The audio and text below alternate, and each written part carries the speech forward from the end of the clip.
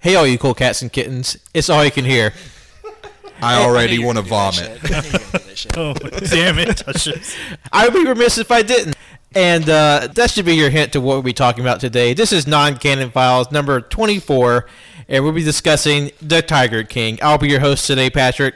And joining me today are my two physical co-hosts and one digital co-host. But starting with my right, who do we have? You have Jonathan. It's Carnivorous Cannon in the house. And joining us from across the internet through the Matrix, who do we have? I'm broke as shit. It's Cody. Quarantine Cody still. Oh, damn it. I should have went with that one. That was actually better. Shit. We have so many options when it comes to C sounds in the English alphabet. You have C's, you have K's, and you have Q's. So, Cannon, I can't help that you fucked that up. Yeah, well, I was going to say we win, but on that note, fuck you, Cody. No. No, just kidding. Thank you. And today we'll be just going through, discussing the Tiger King, just like the crazy, fucked up ride that this docuseries was. And just getting this right out of the way, this will be completely spoiler-filled. We'll be talking about every single aspect of Tiger King. If by some chance you haven't seen it already, please devote about 7 hours of your time to go and experience. Because experience is the only way you can take this, and it is an experience. Go and experience this series, then come back and watch this, because this is the zeitgeist. This is what every single person in America and probably the world has been consumed in some form. So we'll be talking a good bit in detail about all the events that happened in the docuseries Tiger King. I mean, come on, people. It's been 2 weeks. You're locked up in your house. You're not doing fuck all right now. Watch this show. It is a complete banana sandwich. It is amazing. You could totally get like a 30-day subscription to Netflix for free just to watch Tiger King, and I would not blame you. Exactly. And I kind of wanted to talk about like how we all kind of fell down this sordid rabbit hole. Because I remember I watched it probably the first in the house, and then I watched the first 2 episodes, and I told Liz and Cannon, and then they ended up binging a good bit, and then Jonathan jumped in, and then when did you start it, Cody? I really don't know. I think it was the day that Jonathan started, except at nighttime. So Jonathan was finishing while I was starting. Yeah, because Pat came into our kitchen one day, and he was like, yeah, I've been watching this show called Tiger King, and it's fucking crazy. I was like, okay, I didn't think anything of it. And then, Cannon was talking about it, and I was like, okay, I'll have to give this give it a look. And then, after I'd watched it and kind of just stared into the abyss at how fucking insane this thing was, the internet just fucking blew up about Tiger King. Yeah, I was at work. We were having a meeting to discuss what we were going to do about the whole COVID-19 situation. And my general manager just comes up to me and goes, hey, man, before you have to cancel your Netflix subscription because you're going to be broke, you need to watch Tiger King. And I was like, what the fuck is Tiger King? And his description, as crazy as it was, didn't do it justice. And then I kept seeing the memes, and Pat, he was the first one in the house to start watching it. And I was like, okay, Liz and I, we're going to go down this rabbit hole. And Tiger King is the reason why my sleep schedule is just fucked right now, because I was up until the sun came out watching this shit. It was bonkers. Yeah, I didn't stop. Once I started, it was just like, I can't stop. And it was so engrossing. The documentary itself, I'm a big fan of documentaries to begin with, but just the styling and how the guy... I don't know, I say the guy, but the team created this. It was a beautiful documentary. It was so good. It was so well laid out, and it unraveled the story at such a great pace. And for sure, looking back, going into it and watching each episode, really you start how it unfolds. But when you think back about how it actually unfolded and how everything started kind of coming up, I don't know. It was just... I had never experienced anything like that when it comes to a document. I wish, those old History Channel biblical documentaries? I need Tiger King to get on that, the Tiger King people to get on that and make it interesting. I need Jesus to have some tigers wrangled. Well, unfortunately, Easter is canceled this year, so Jesus can't do anything about it. Yeah, his resurrection got cut off, so maybe next year. He's quarantined himself. He's like, I died for your sins, not for your germs. Now he wishes he really did keep that fucking cave door. They kept that cave door closed. Honestly, Just Fuck, leave this me thing's dead, heavy. goddammit. Or dad, damn it. me damn it. It's like Cody said, how this documentary evolved, because I remember in the beginning, I think it was originally going to be about reptiles, and then this guy shows up with a fucking, a snow leopard in his van, and like 1,000 degrees outside. It's like, wait, what? And then that's where it starts. Because it's like, oh yeah, it's fine. You know, he's acclimated to Florida heat, would just sound like a big fib to me. Yeah. And because I'm sorry. watching the first episode, it's like, okay, this is wild and this is kind of weird. Everybody's kind of trashy and whatever. And then like episode 2 hits you like a sack of bricks, and then it's just only from there it just like builds and builds and builds. And there's like all these big like wham moments throughout the series. And like we'll get to those in time, but like it's just sort of like a steady sort of gut punch throughout, and it's just with increasing intensity. Yeah, but the thing about like all the reveals, they don't really dwell on them too much. They kind of just nonchalantly drop they them. Can't dwell on them. They've got so much shit to pack in that it's just like.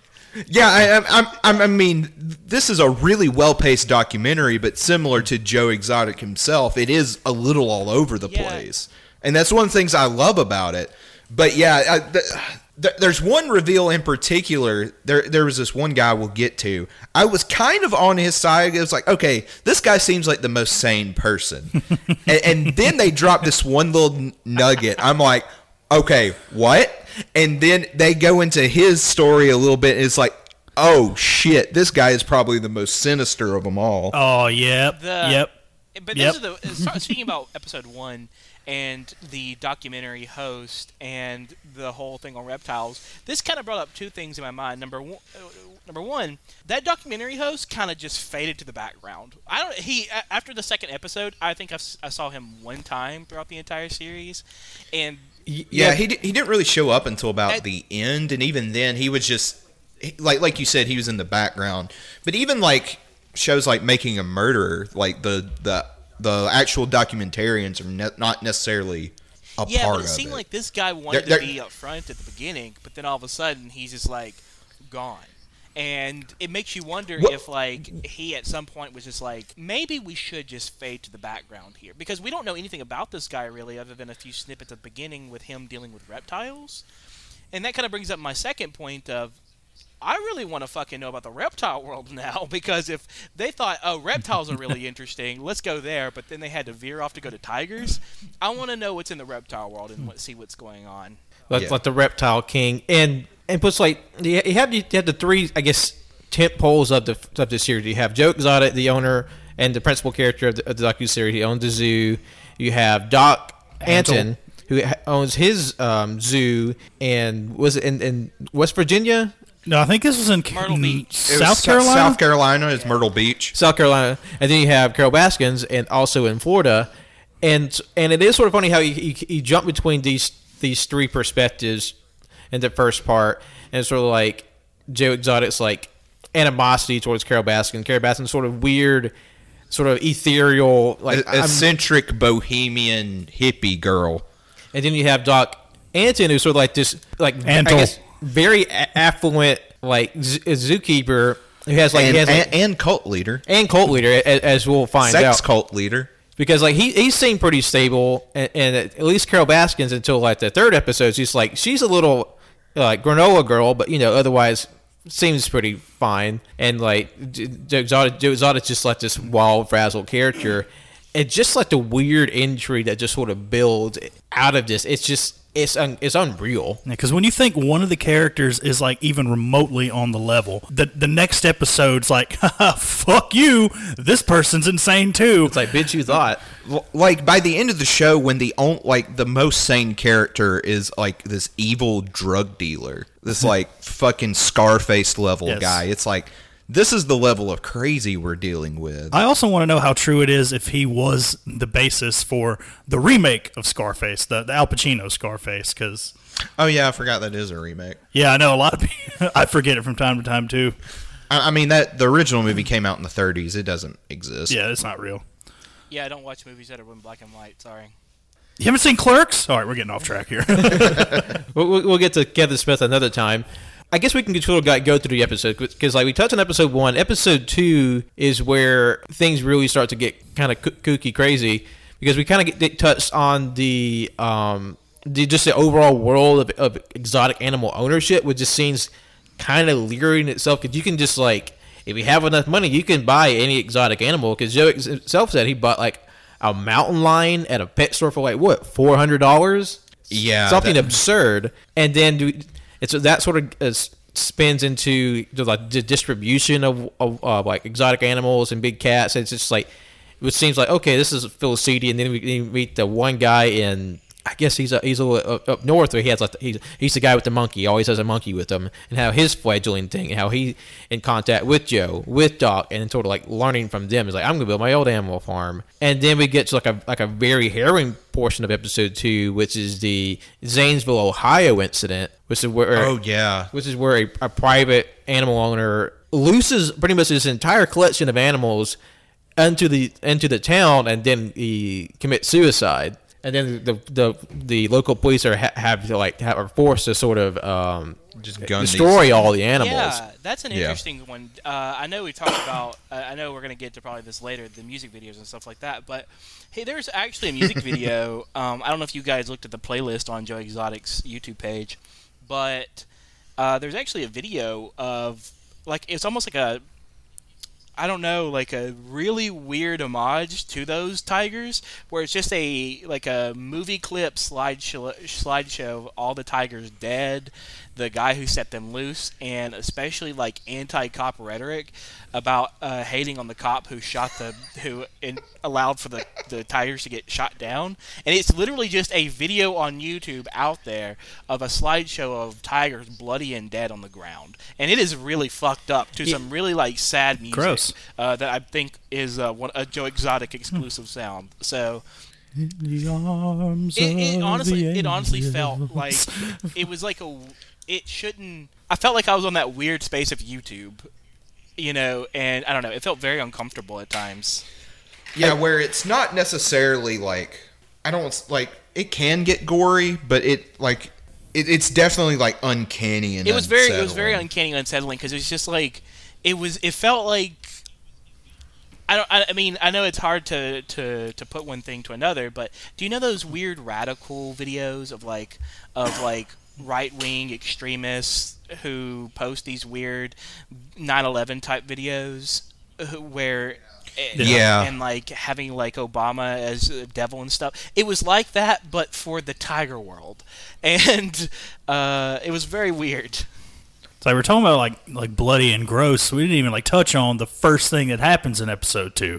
What was that? Arms getting detached from bodies. Yeah, when Saf, the caretaker, gets his arm ripped off, which is something we should point out. Yeah. That Saf is a trans man and he was misgendered throughout that documentary. That's something just keep in mind when you're talking about him.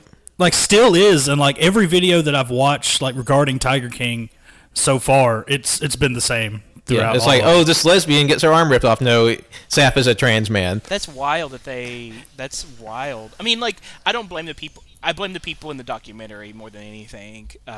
Because, those videos that come after the documentary, or those, pieces of media that came after, are only just mimicking what they saw in the video. But the fact that the documentary people did that, but also later on in the show, apparently there's a lot of racism that Joe Exotic portrays throughout his entire zeitgeist of himself. Well, there's definitely a bit that came out as people were talking about how he had some diatribe on one of his shows about he couldn't use the N-word basically, and it's kind of like, okay, that's definitely troublesome. Well, not only that, but do you know that famous video that I quoted earlier of the "I'm broke as shit" and all that information? Apparently, deep in there in that video, I don't know if it's a cut audio piece or if it's a piece of audio that just got edited out of most things, but he actually does say something really racist. I can't remember exactly what it was, but it was like, ooh, that's even worse than the I can't say the N-word thing. It was very in the realm of white pride. So yeah. I'm not surprised though. I'm not surprised either. If we're being 100%, because to me this is Joe Exotic could literally be down the road from us, and I'll get into it later. But to me, this feels like S-Town. Did y'all ever listen to S-Town? I listened to this. I tried, but I just could not because it just hit way too close to home, literally and figuratively. And Cody, do you want to just like a brief aside of what S-Town is? Because I don't think Cannon's listened to it. So Yeah, I don't S-Town know was a what this podcast is. that came out in about 2017, I believe, at the beginning of 2017, late 2016. And it was a serial podcast done by a reporter from NPR, I believe. I think he was actually Yes. And it was supposed to be, he was trying to look for something to do with crime and things like that. And he had been doing a podcast about crime. I can't remember what. And he had got this email from this old guy who kept saying, there's corruption in my small town, and he would just ignore it, and he kind of became like pseudo in kind of like contact with this guy, this older man, and the reporter one day gets an email saying, hey, here's proof that my town's corrupt, and apparently he sends him an article based on 2 police officers who were jailed. They were jailed due to whatever reason that may be. Due to I think it was due to the fact that they were allowing female allegedly. They covered up a sexual assault that a other police officer did. Yeah, I didn't believe they? that's what was supposedly allegedly happening. Anyways, this allegedly, was in Bibb County, Alabama, West Blockton, Alabama, to be exact, and. It was in Woodstock. Yeah, it was in Woodstock. I worked in It was Woodstock for years. Which, for those who don't know, are about 40 minutes away from where we live in Tuscaloosa. So, Not shit. even. Yeah. It's like Pat, that was just like down the street from him, and it was like maybe 20 minutes for us. Yeah, like 15 it if was that. really close by, and it's just insane how that happened. And like it's the same way with the Tiger King story. Like even though this took place in Ohio, it's just like this whole sort of affair happened just within the last couple of years that we're finding out about it. Oklahoma, yeah. Oh, excuse me, Oklahoma. And it's just like the old saying goes, truth is stranger than fiction. And there's not a writer alive who could just pin this whole story from the top of their head. Like nothing about this makes any sense and how it could happen, but it's reality. And I mean, if you were to try to sell this to like any sort of studio exec, they would laugh sounds like at a you. fanfic. And now they're going It to laugh sounds all the way to crazy the as bank shit. with it. What was that? If they do make a show, they're going to be laughing all the way to the fucking bank now. Now, Yeah. I would say that the reason why I brought up S-Town was because the old guy who kept emailing the reporter and being like, these people are crazy, these people are nuts, that dude was hella eccentric and he was super eccentric. He was a gay man, and he had a very similar personality, in my opinion, to Joe Exotic. He wasn't a bad guy, but he was really, really, I don't know how to describe it. You have to listen. The difference between the guy from S-Town and Joe Exotic, though, was the guy from S-Town was like genius level intelligent, whereas like Joe Exotic he's not a very bright guy, Jonathan, if we're I being think honest. Joe Exotic is a lot brighter than people expect. Just because, Well, I mean, yeah, definitely, but like, He definitely has like I get like a good intuitive sense about how to like promote himself and to like ingratiate himself with people, and that takes a certain level of skill and sort of like I guess social awareness. But in terms of just like actual facts and intelligence, that's definitely a different body and a different capability. I don't think he quite had, especially when he was running for his political offices, president and then the governor, and that sort of he was just sort of like going off and doing his show, and then his campaign manager sort of just left to wrangle this whole party together. who was a manager at Walmart prior to being his campaign manager, which yeah, and he was just like In the gun department. which like the guy kind of looks like this white collar like suburbs type of dude. And then I remember there was this one point where he's like, I'm a libertarian, so fuck the feds. I'm like, oh god damn it. But what's so crazy is that the reason why he was so enamored with Joe Exotic because his campaign manager was a gay man, and he looked up to Joe Exotic for being like an openly gay man in their town, which is like obviously a very very like rural and probably red state. So like I guess that makes sense in a certain way, but then like when we know everything that we know about Joe now, it's kind of like, is the bar really so low for heroes? But that's who you look up to? But I don't know. Well, I mean, we did, and like a lot of this stuff didn't come out till the documentary. Though. So he may not have known all the skeletons in Joe's closet. That is true. I think there's it's also small town where I guess there's nothing else to look up to. Like Joe Exotic is the most interesting person in the goddamn state of Oklahoma at that point. So like, or in the Midwest, like for that portion of the Midwest, So I mean, Oklahoma City has one tall building. I don't know if it actually does or not, but Oklahoma City always looks like it has one tall building, and it's like a eight floor Capitol building. And so, I don't know, like to me that just Joe Exotic is the little piece of pepper in a big old thing of Campbell's. I don't know. It's soup. It's just. He was just an interesting character that people, I mean, you couldn't help but watch because he was just this bright and shining person in the middle of these podunk, like, I mean, not saying they're less than people, but they're just people who are just normal people living their lives and trying not to deal with anything crazy. And then you have this one crazy motherfucker who's out in the middle of a field taming some tigers and doing meth, so. Handing out condoms with his face on it. Look at Joe and be like... And that kind of rhetoric, whenever we see later on when you see the townsfolk speaking about Joe Exotic and his campaign, and like, hey, do you think Joe Exotic has a chance of winning? And they're like, hell, he's better than what we have in office now. And it's just like, that's what they're looking at. They're saying, how interesting and how, I don't know, I don't want to say powerful, but how like persuasive, charismatic. How much a character will carry someone, because like he won 19% of the Libertarian vote when he ran for governor. That is absolutely fucking insane. I don't know. Like Joe Exotic, and even to me, even to our group and everything, obviously we play around and we're like, hell yeah, Team Joe.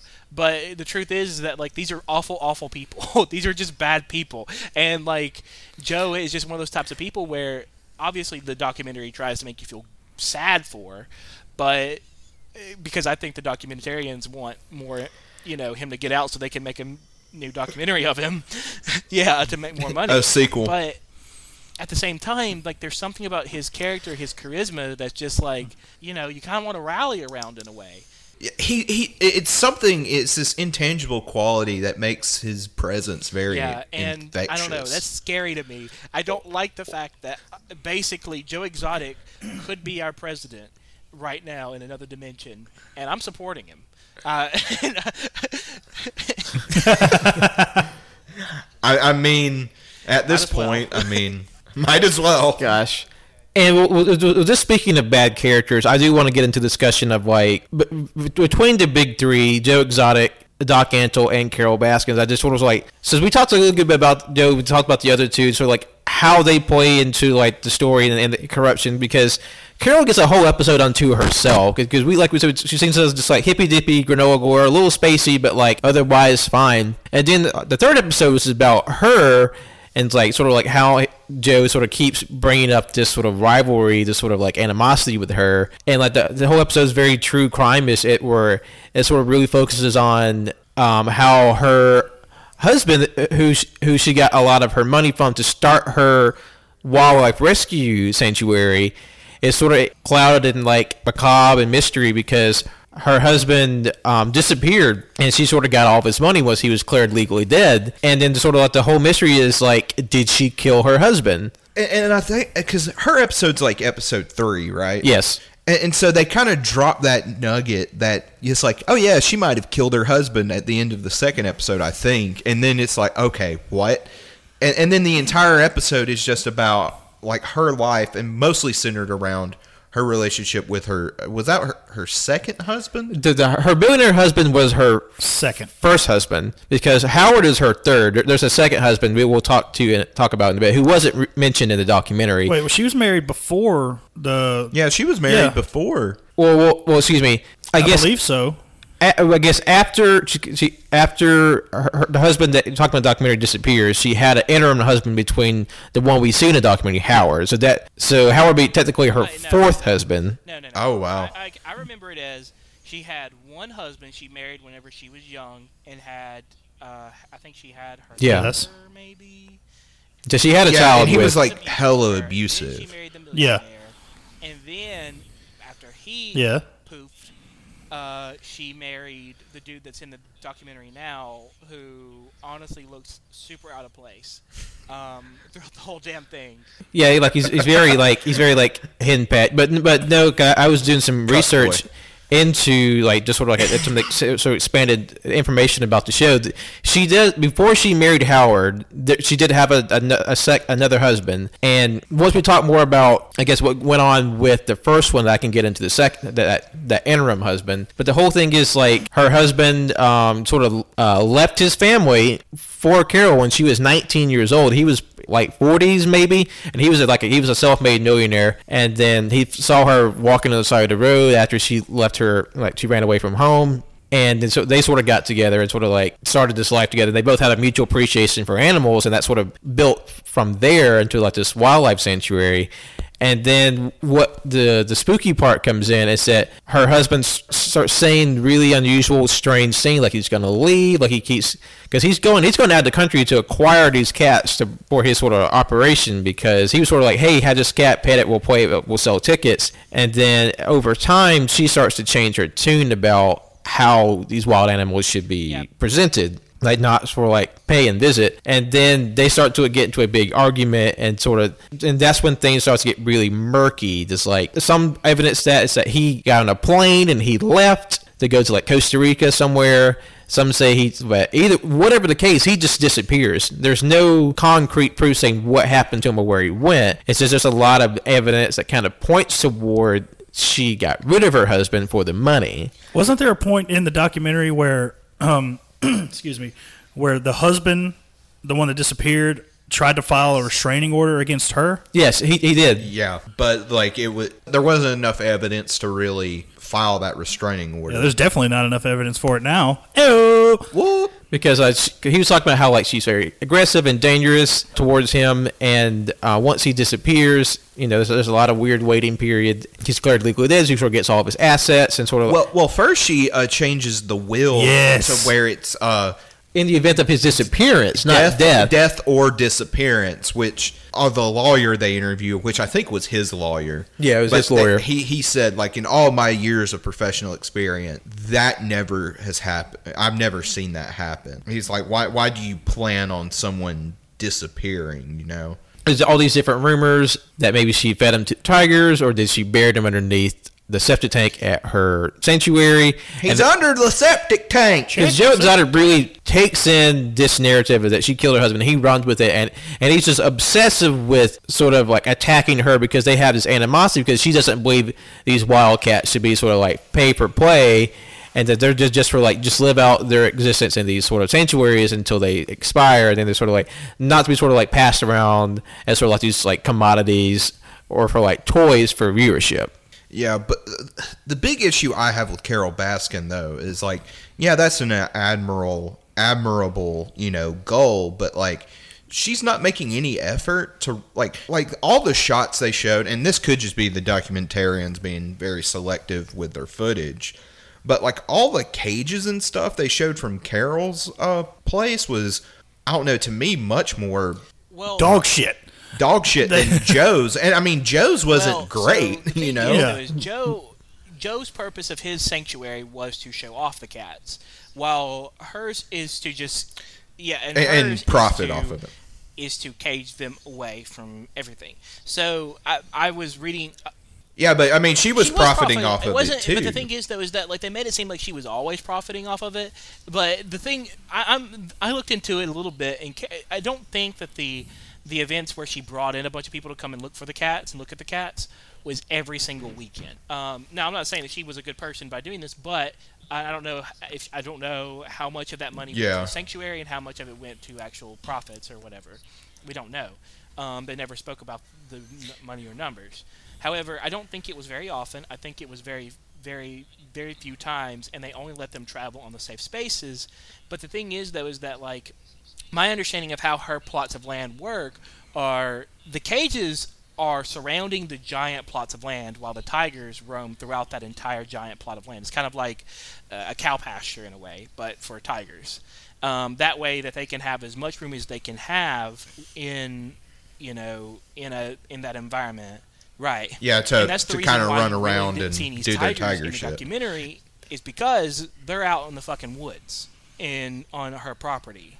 And Yeah, well, and that one thing I was saying earlier, I think that was the document. I think it shows the bias of the documentarians because they really focus on that little area where they have the bowl that's in the smaller cage where they stick their head in. And it's like, this is really fucking cruel. But the thing is, though, is that, like, that's such a specific thing. Why would she do it that way? And that makes me think, like, maybe there is a specific way that she knows about through her own research and through working with other conservationists to understand why she's doing it. I don't know why she's doing it.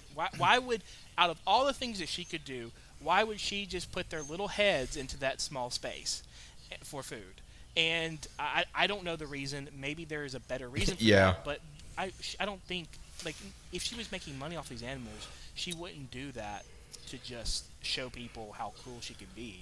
Like, there's a specific reason for those little holes, and you know what I'm saying? Like, there's too many small little things of, don't get me wrong, like, and the thing is that, like, it makes much more sense to me that a space that runs off of donations, that runs off of very sparse weekend tickets, would be more ratty. Like, if you ever seen a nonprofit or a conservationist area, like, they're not making that much money, and I don't know how much they're making, but it goes, the quality, the money gets split between certain things, and so, like, obviously her facility is going to look a little bit more run down, a little bit more ratty, because her money is the money is going towards feeding the animals, making sure they're okay, and also the visual aspects of the animals are going to be on the lesser end of things. I have the consensus right now on the internet is that Carole Baskin killed her fucking husband. Yeah, and I don't think I've really met anyone who thinks otherwise. The only I'm lying. I think he killed him. Oh. I was about to say, I was like, it's just like, I don't know. There was just something just off and eerie about her during the whole show, like her body language, the way her eyes moved, like her weird laugh. It was definitely, like, very fake. It seems very detached. Yeah, like, and her eyes were just like dead eyes. Like, even during the disappearance of her former husband, like, she just didn't really show emotion.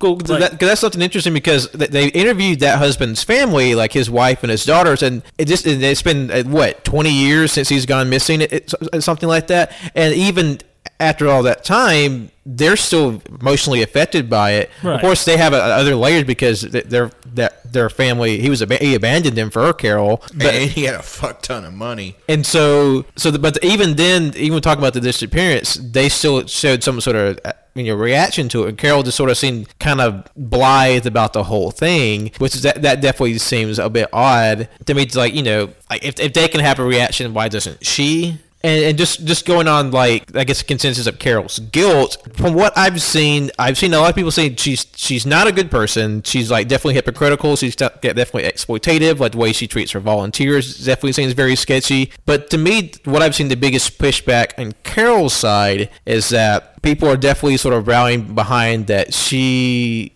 was groomed by her first husband. She was like 19 and he was middle aged, and so, like, she was sort of like in an unequal relationship with her first husband, and people sort of like, hey, she was abused and groomed, and therefore they're a little more sympathetic to her case. Of course, like, there's definitely people who sort of take her as, like, the worst of the three, which I don't believe. I definitely don't think she's the worst of the three.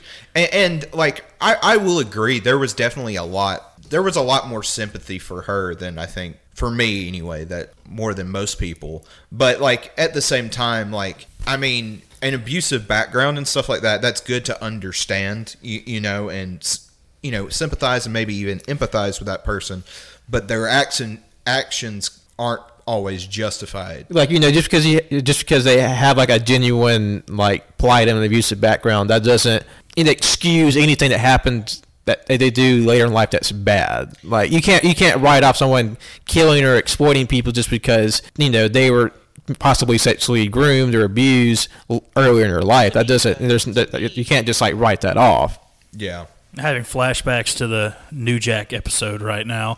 Fuck you, New Jack. I know you're not listening, but fuck you. Bringing up that interim husband between her first and her third, what makes sort of like her story maybe more cryptic and sinister is that her second husband, he also filed restraining orders against Carol about she was abusive, she was he felt unsafe, and even her own daughter warned that interim husband about her. And then he was saying things like, well, what happens when your first husband comes back? Well, dead men don't talk. And then there was another thing where human remains were found at a Holiday Inn nearby. When that was sort of mentioned in conversation to Carol, she said, I hope that doesn't come back on me. Yeah. So there's definitely a lot of woo oogie boogie stuff surrounding Carol. Yeah. And even if it's not, I mean, that definitely is not a good, like, unlike Joe, who is this really charismatic and is able to get you on her side. I think like part of the reason why everyone had such a visceral reaction to Carol Baskin was of how uncharismatic she was, and just how like we've been saying, she's just like uncomfortable, unsettling, just like a crazy cat lady on steroids. Like you just, I don't know, like it was. I would not want to be in a room alone with her. Whereas like, to me, God no. I wouldn't say I would want to have like a drink with Joe, because Joe is an awful person too. But he's definitely more. He has a quality about him that can make you forget some of his imperfections and like bad behavior. Yeah, if only for a little bit. And I think now that we talked about Carol, I think we need to talk about Doc Antle, who seemed to get like an insufficient amount of time or unproportional amount of time devoted to him, because he's possibly one of the most devious people in the entire show. Out of the three, in my opinion, he's the worst. I agree with that one as well. Because Doc Antle was this man who owns obviously the most upscale animal habitat in the show, and he has all these big animals, cats, like lions and tigers and bears and like elephants and whatnot. And so he lends out his animals to like many Hollywood productions, like they said, Ace Ventura, like Britney Spears, like all these big shows. But what makes his sort of thing very like unnerving is that his staff is like mostly young women, like dressed in like very like sexually revealing like outfits, and this is this weird like power play that he has over them, so like exploiting their like affection for animals, like not paying them well, and sort of just like has this weird like domineering aura about the entire place. AKA he's running a fucking sex cult, basically. Yeah. Like forcing, well, I guess forcing, not really, but like... Well, I mean, he's definitely, I can't think of the word, but I mean, it's more or less like kind of strong-arming them into it. Like he made someone get breast implants. Because in the show, we were met with like a former employee of his sort of group, and Barbara Fisher. That was her name. And she's sort of like, she's obviously very cared deeply about these animals, but then when she started to realize that I felt I was cut off from all the people in my life, even her father who drove her there is like, yeah, this guy's kind of sketchy. See you later. And he just drops her off to live there. Well, and not even that. He like her dad wasn't like hey. Can you hear me now? Yeah. Yeah. I was like trying to talk, and you guys kept talking. I was like, uh-oh. Yeah. You can't hear me. Yeah. I like. So Pat, you may have to go in and do a little bit of editing in there. Yeah, I stopped hearing you after or when we started talking about Doc Antle. Yeah, you've been quiet for a while. Yeah, I know. I was trying to tell you about Carol Baskin. I was like, yeah, there's some shit, and I was like, wait, they can't hear me. Give me 1 second. You're still recording, right? Yes. Yeah, we're still recording. Okay. So Pat, there may be some things you need to go back and edit. I'm sorry. No, you're fine. He's like we were talking a little bit, so we're going to backtrack a bit. So Cody, you can make your point about Carol. Yeah, so Carol, so we were talking, you guys were talking about how, like, you know, the abuse and stuff has led her to this this life of murder that could lead to a life of murder is inexcusable. And I agree completely that nothing excuses murdering and all that nature. But I think one thing that people are forgetting is that she was dirt poor for all of her life. Yeah. She was backwoods, dirt poor person all of her life. She, you know, grew up poor. They talk about her growing up poor. She grew up. She then married into a poor family. Her husband was poor. They were just dirt poor. And all of a sudden, she meets this man on this. I forgot what avenue she called it, but after doing some research, I found out the street that she was found on is a popular prostitution street, by the way. Yeah. Oh. Yeah, it was was heavily implied that the rich husband was, you know, scoping for. He was out looking. Yeah. Because they said in the documentary that husband from his previous family had a wandering eye, so like he wasn't a great person either. And like in that documentary, that recreation, like didn't she like go to a hotel with him like that same night when he found her? Yeah.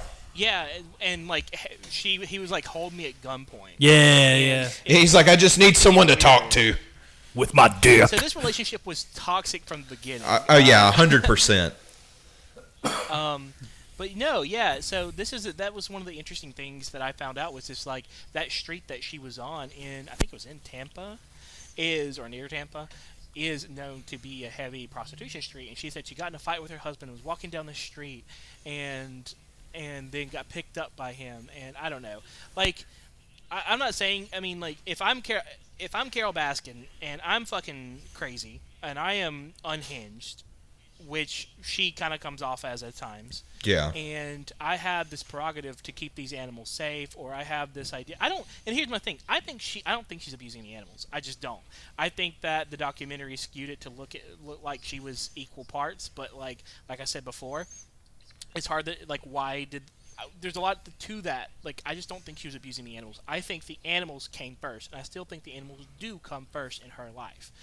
However, I think she I don't know if she killed him or if she had anything to do with that, but I definitely think that like that mentality of I can't go back to poverty, I can't let this to happen to me, is a driving force behind someone enough to let them commit murder or you know. Like, yeah. Money is to me. Money is the driving force in that, like the main driving force in the murder. Yeah. Not the because even if it's it's also about the Tigers, but it's for the money to provide for the Tigers. Yeah, so I don't think she was abusing the Tigers at all. I don't know if that to be true, but in my personal, from what I think that she is the least of the evils when it comes to these Tigers. I think that most of the Tigers that Joe Exotic had, I don't know if they were being fed properly. Oh no, they weren't. No.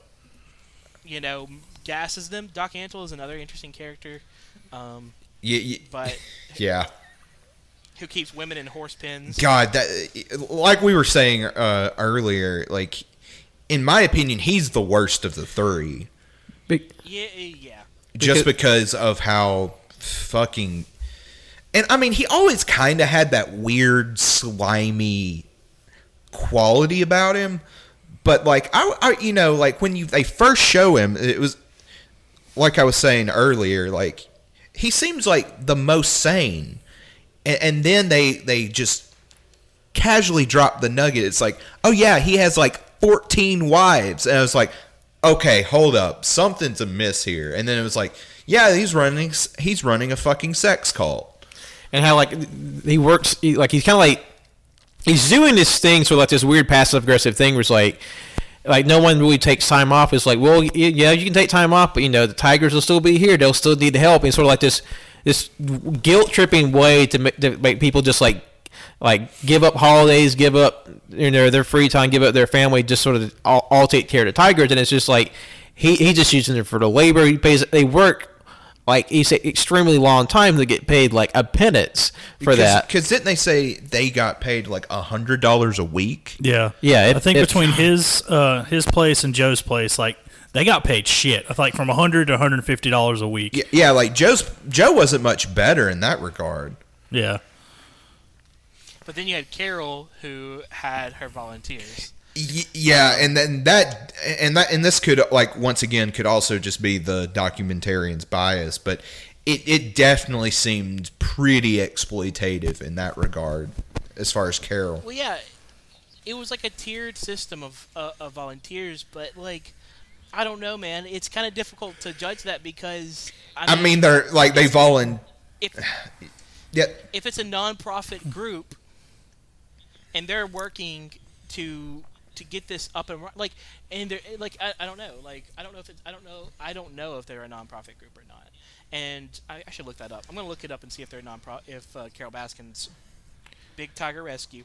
Hey, cool cats and kittens. See if that is a non-profit group. But if they are non-profit, it is perfectly reasonable for them to have volunteer come. And in the ranking volunteer, like how you have to be 5 years to work in this regard, and you have a blue shirt, like that shit is that's what drives volunteership in a non-profit. So yeah, I know it sounds like bullshit. It's like, oh yeah, she's profiting, and like I don't know.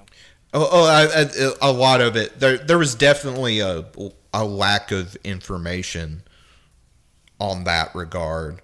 It was just kind of like, look at this. This is kind of shady. And it just, and like what we've been saying, that they're with these documentaries, and just like documentaries, you know, like we're the only reality we're getting from it is just like the reality that they give us, and that isn't to say that the parties involved aren't, you know, malicious or at least selfish in what they do. It's just like we kind of have to take it with a bit of faith and a bit of grain of salt at the same time. Like there's definitely some stuff about what the people do in the show that's kind of like irrefutable, and but I guess at the same time there's still some pieces that we just don't know. Yeah. By the way, it is a non-profit. So okay. I mean, you got to understand is they probably get funds from these other organizations, and then those people they do audits on these sanctuaries and things like that. So, like, if they're a nonprofit, I don't know what, you know, I don't know what their funding is from, where their funding is from. If they're giving government conservation stuff, if they're getting independent conservation stuff, they're getting audited. So they're having people literally come down there and make sure these tigers are in good condition. And not only that, but that means that their books are being double-checked by the government and by these other organizations to make sure that they're not profiting off these tigers. So, well, yeah. I mean, and that was something that was even mentioned in the documentary. It was like every time they would come to, you know, inspect her place, you know, she would always pass. Yeah, and but that's the thing is just like it's not just one group that's inspected. Yeah. It's basically every single funder would have to come and look at their stuff and be like, oh, you pass or you don't pass. And, like, she passes. And if she's passing, that means she's not making... she does have a salary, okay? How much of that salary is, I don't know. Yeah. But they're making money. They're making their salary off of it, but it's a non-profit, so they're not like making exorbitant amount of money off of this business. Yeah. So I just personally don't believe that Carol Baskin is. I think she's the craziest of cat ladies, and yeah. I think she just really loves her cats. I just really do. I think she really loves these cats and would do anything for them, including murder, for them. I don't know. You know what? I'm Team Carol Baskin. Fuck Joe. Well, I think we can go further down the line now because after we sort of have this exploration of like Carol and Doc Antle to an extent, we start to like delve more into like the growing cult of celebrity that Joe is sort of putting around himself, because he's very smart, but it comes to like, you know, making himself well known and sort of like building this sort of presence around himself. And he has this documentarian come in and sort of film everything he's doing at all times of the day that he puts up on a streaming service. So he sort of like putting himself out there. He's building up the zoo. He's gaining up this notoriety. Are you talking about the reality show producer? Yeah, Rick. Yeah, who apparently has a documentary where he is the subject of. Yeah, it's about his cocaine addiction.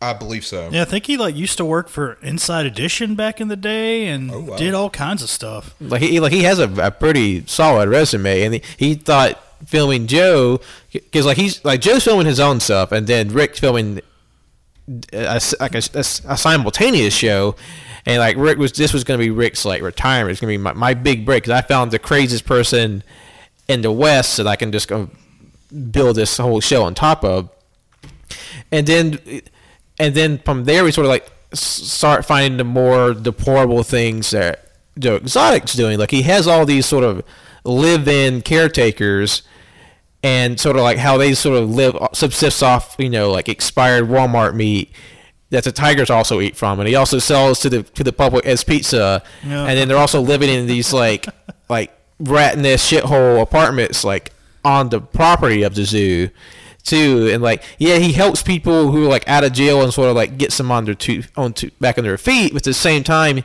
it does still feel very predatory and it's exploitative. Yeah, it definitely. Are you still there, Cody? Yeah. Okay. You weren't talking for a bit, so I was like, oh, did it cut out again?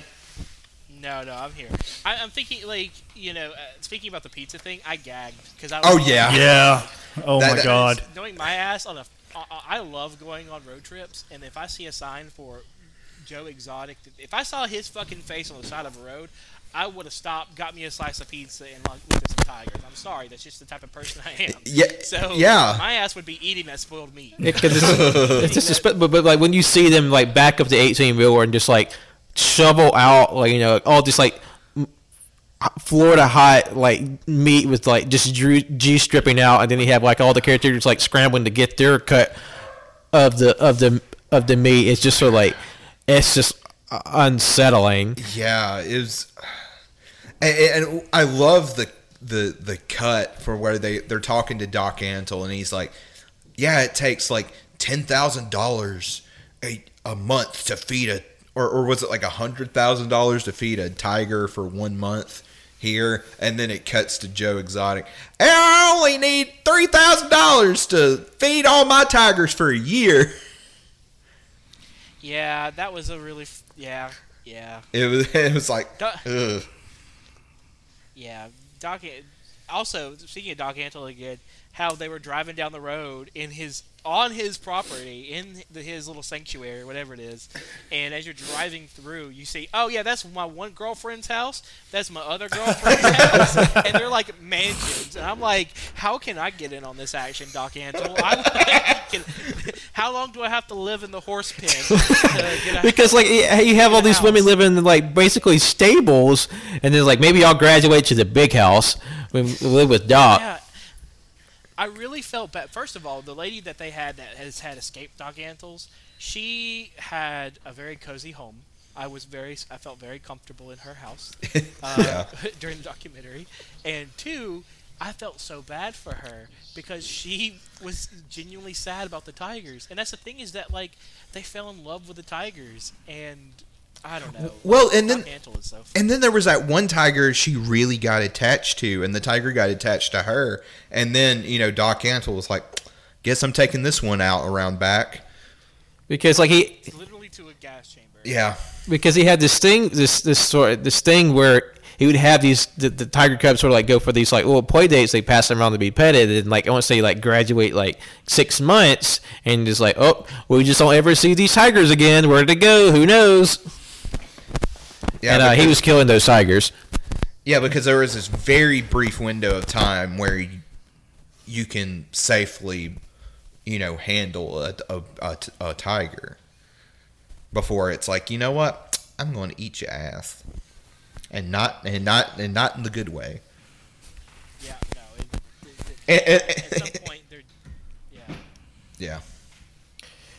And we will just go on more like Joe City behavior. He sort of has his husband that sort of works and lives on the property, and how he sort of conned this young man into being in a relationship with him with the love of tigers and meth. Basically, he like took a straight man and made him be in a gay relationship with him. He got 2 straight men. Like he met. What was the first one's name? Was it John? I think. That sounds right. Yeah, that sounds like John Finley. He was fresh out of high school when they met. And he was significantly older, right? Like 30 something at that point. Because he lived with Joe for what 10 years. That's what like a long 10 time. plus, yeah, something like that. Mm-hmm. And then there was Travis, and how he was 19 when Joe found him, and that sort of like in a similar respect, like he found a young man that was like had a predilection towards substance abuse and sort of just like pumped him full of like drugs and just sort of like led him around and sort of like somehow was able to con him into marriage. It's like they all 3 of them got married in this weird polyamorous this like control of relationship. Yeah, that was a little fucked up.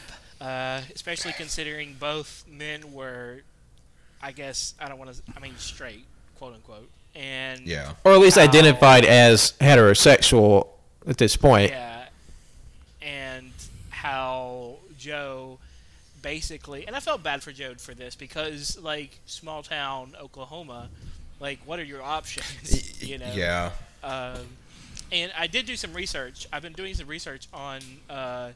I did some research on the dude that he's married to now. Dylan? And apparently still married to. Yeah.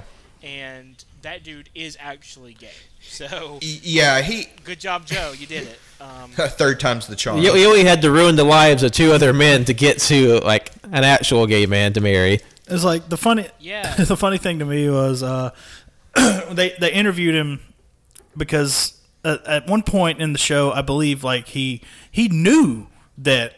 I don't know if it was John or Travis. He knew that they were straight, but then he pulled out an old ass Ron White joke out of his back pocket. He was like, "Hey, when you watch porn, do you like a man to have a little weenie or a big old weenie?" He's like, "Oh, I guess a big. Well, I guess you ain't all that straight." And that is pulled straight from Ron White's stand-up special. I was yelling at the TV. Yeah, like, I was like, "Did this motherfucker really copy Ron fucking White?" And then like the old kid was just like, "Well, I guess not." And just like, "You got me, Joe." Well, put a ring on my finger. And didn't I think this is kind of hearsay, but didn't someone they interview say that Joe said it was like, how much meth does it take for you to suck my dick or something like that? Or I could have dreamed that. I mean, it's not far out of the realm of possibility. I mean, that's essentially what happened. They gave him enough meth and just like, or kind of like dangled it on a fishing line over his cock. It's like, I'll give you this meth if you No. do You the see, deed. he had it dangling off of his Prince Albert. He had the meth like a Christmas ornament. Because he just casually drops that, and it's like he has like a padlock he attached to that he hangs over his bed. Sometimes I put. Yeah, and he's like, I don't wear underwear. You see, Cody, he should have added that to his campaign spiel. He goes, "I'm broke as shit. I don't wear underwear. I got a Prince Albert on the tip of my penis, and I put locks on it sometimes." It's like, how do you think I got my bus here? I pulled it with the hitch on my dick. There are people that do that. You got my vote, Joe. I mean, if somebody with 18 ear piercings in one ear, yeah, of course, his dick is pierced. Because like, he was covered in metal. If Magneto showed up in his camp, he'd be dead in a second. Like that eyebrow ring wasn't even in the right place. Have anybody? It was like it was dangling off a like ball. I stole It it. looked like a skin tag is what it was. I stole the fucking meme from Facebook and put it on my Twitter of just this little kid just hanging on for dear life onto like a bunk bed, and it just says Joe Exotic's eyebrow ring on top. It's like, yep, you nailed it there, bud.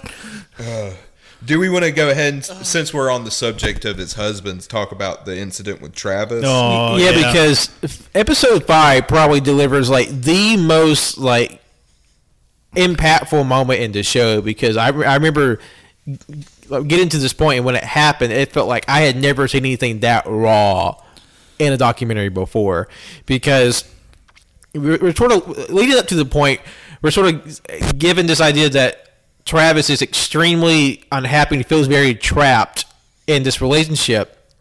How he's acting out, but he's just constantly doing drugs, just getting like more and more like like erratic in his behavior, and it sort of culminates in.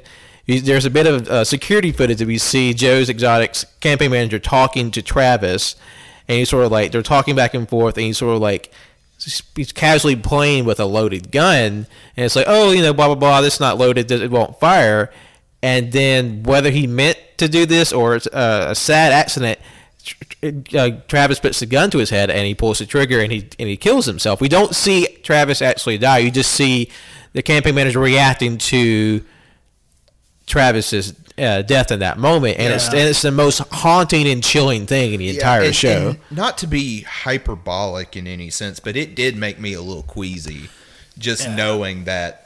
And it doesn't show anything. You just see the campaign manager's reaction to it. But You see a flash. Yeah. You see the flash, but you don't see like the blood. You don't see the body. You don't see everywhere. because Travis and he's sitting directly underneath the camera that they take the footage from for that scene, and it's just like the camera. He doesn't almost believe it even happened because it's just kind of like, holy shit, this. Because he's sitting there for at least a solid minute before he like, hey Even man, are you gets okay? up. Because I think the story is like, I think it was like a Ruger, and apparently it didn't have a clip in it. I guess there was one in the chamber he didn't know, but oh man, I can't fire if there's no clip in it. Watch, and then boom. Yeah. Like, I mean, Liz and I were watching it, and the funny thing was, before that scene even came up, like probably 10 minutes before, I look over at Liz and I'm like, we haven't seen any current footage of this Travis guy. Yeah. And then that happens, and my jaw is on the floor for at least 5 minutes. Like, I'm just like, oh my God, wow, this is insane. Like watching like someone's like real time reaction to another person's death is just like, how do you react to that? Yeah. How do you deal with that?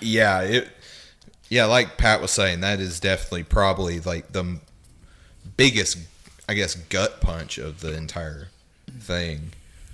And honestly, that guy I feel the worst for throughout this whole thing. The Travis. I feel bad. Like I feel bad for Travis, but I feel bad for the campaign manager to a large degree. Oh yeah. because he was just this kid, obviously a smart kid, in this middle of nowhere town with probably not that much going on in his life, and like he not only gets to witness this train wreck, and it was really funny because when I was watching at the beginning, when they first showed the campaign manager, he was like, I was Joe Exotic's campaign manager, and it was the worst thing that I've ever done in my entire life. And I was like, haha, that's funny. And then you realize, oh, he witnessed Joe's husband shoot himself in the head. And you're like, oh, fuck, it really was the worst thing that's ever happened to him in his entire life.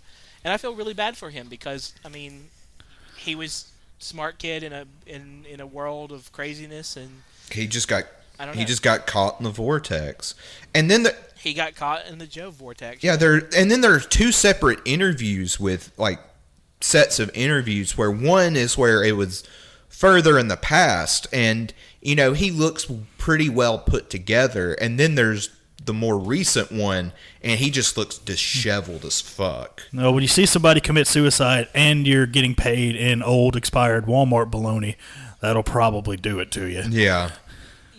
How if he's paying his people who work at the zoo like $100 a week, how much is a campaign manager getting? I'd be willing to bet little to nothing, because if he didn't pay the people who wrote his songs for him, I'd drop. I can't imagine anybody else.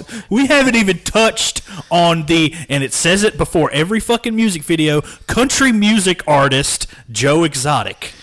I mean, like, we still have so much more to go. I mean, this could be a 4-hour fucking podcast. God almighty. If you thought our Final Fantasy episode was a humdinger in length, like this could top even that. But before we go away from the more morose shit, especially the Travis stuff, the funeral. The funeral. It was that was so uncomfortable. That was the most Michael Scott thing I have ever seen.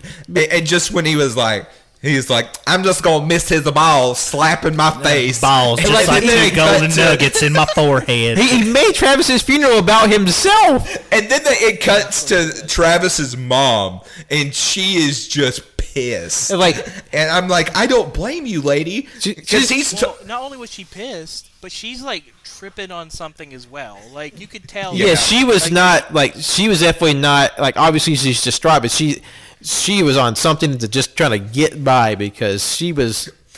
It was just like 2 little gold nuggets just slapping my face. And then he sings one of his lip syncs at the funeral. Oh, I didn't even put that one together because all the music videos, I'm like, wow, he's I don't not. know. Like the singing at the funeral sounded significantly worse than his music videos. I would not be surprised if he actually sang, or if they put it, or he was lip syncing and also singing at the same time. Like, Like he was just drifting in and out.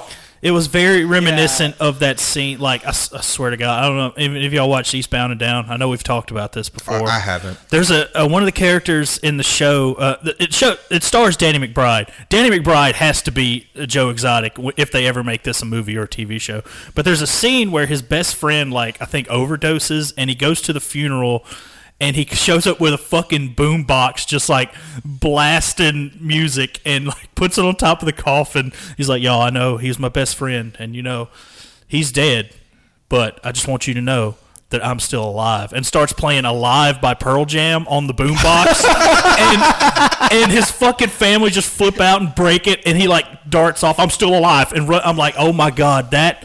I don't know what came first, the chicken or the egg in that scenario, if the real funeral or the Eastbound and Down funeral, but I was like, oh my God, this is very much art imitating life here. It's crazy. I think somebody even memed it up. It's like Joe Exotic at Travis's funeral walking out. Hey, baby, oh, you treat me oh so bad. It was fucking crazy. And then like I still can't get. God. Oh, I can't get over the funeral. I really can't, because it was all about Joe. It was all about Joe once, and you look over into the crowd of people just sitting there, just fucking kind of flabbergasted at what they're watching, and the mom is, and I hate to say this, but like maybe she was just grieving, but she really was tripping hard on something. I mean, it could what probably it just be like some sort of SSRI to like calm her nerves because it reminded me of. Do you know? And I hate.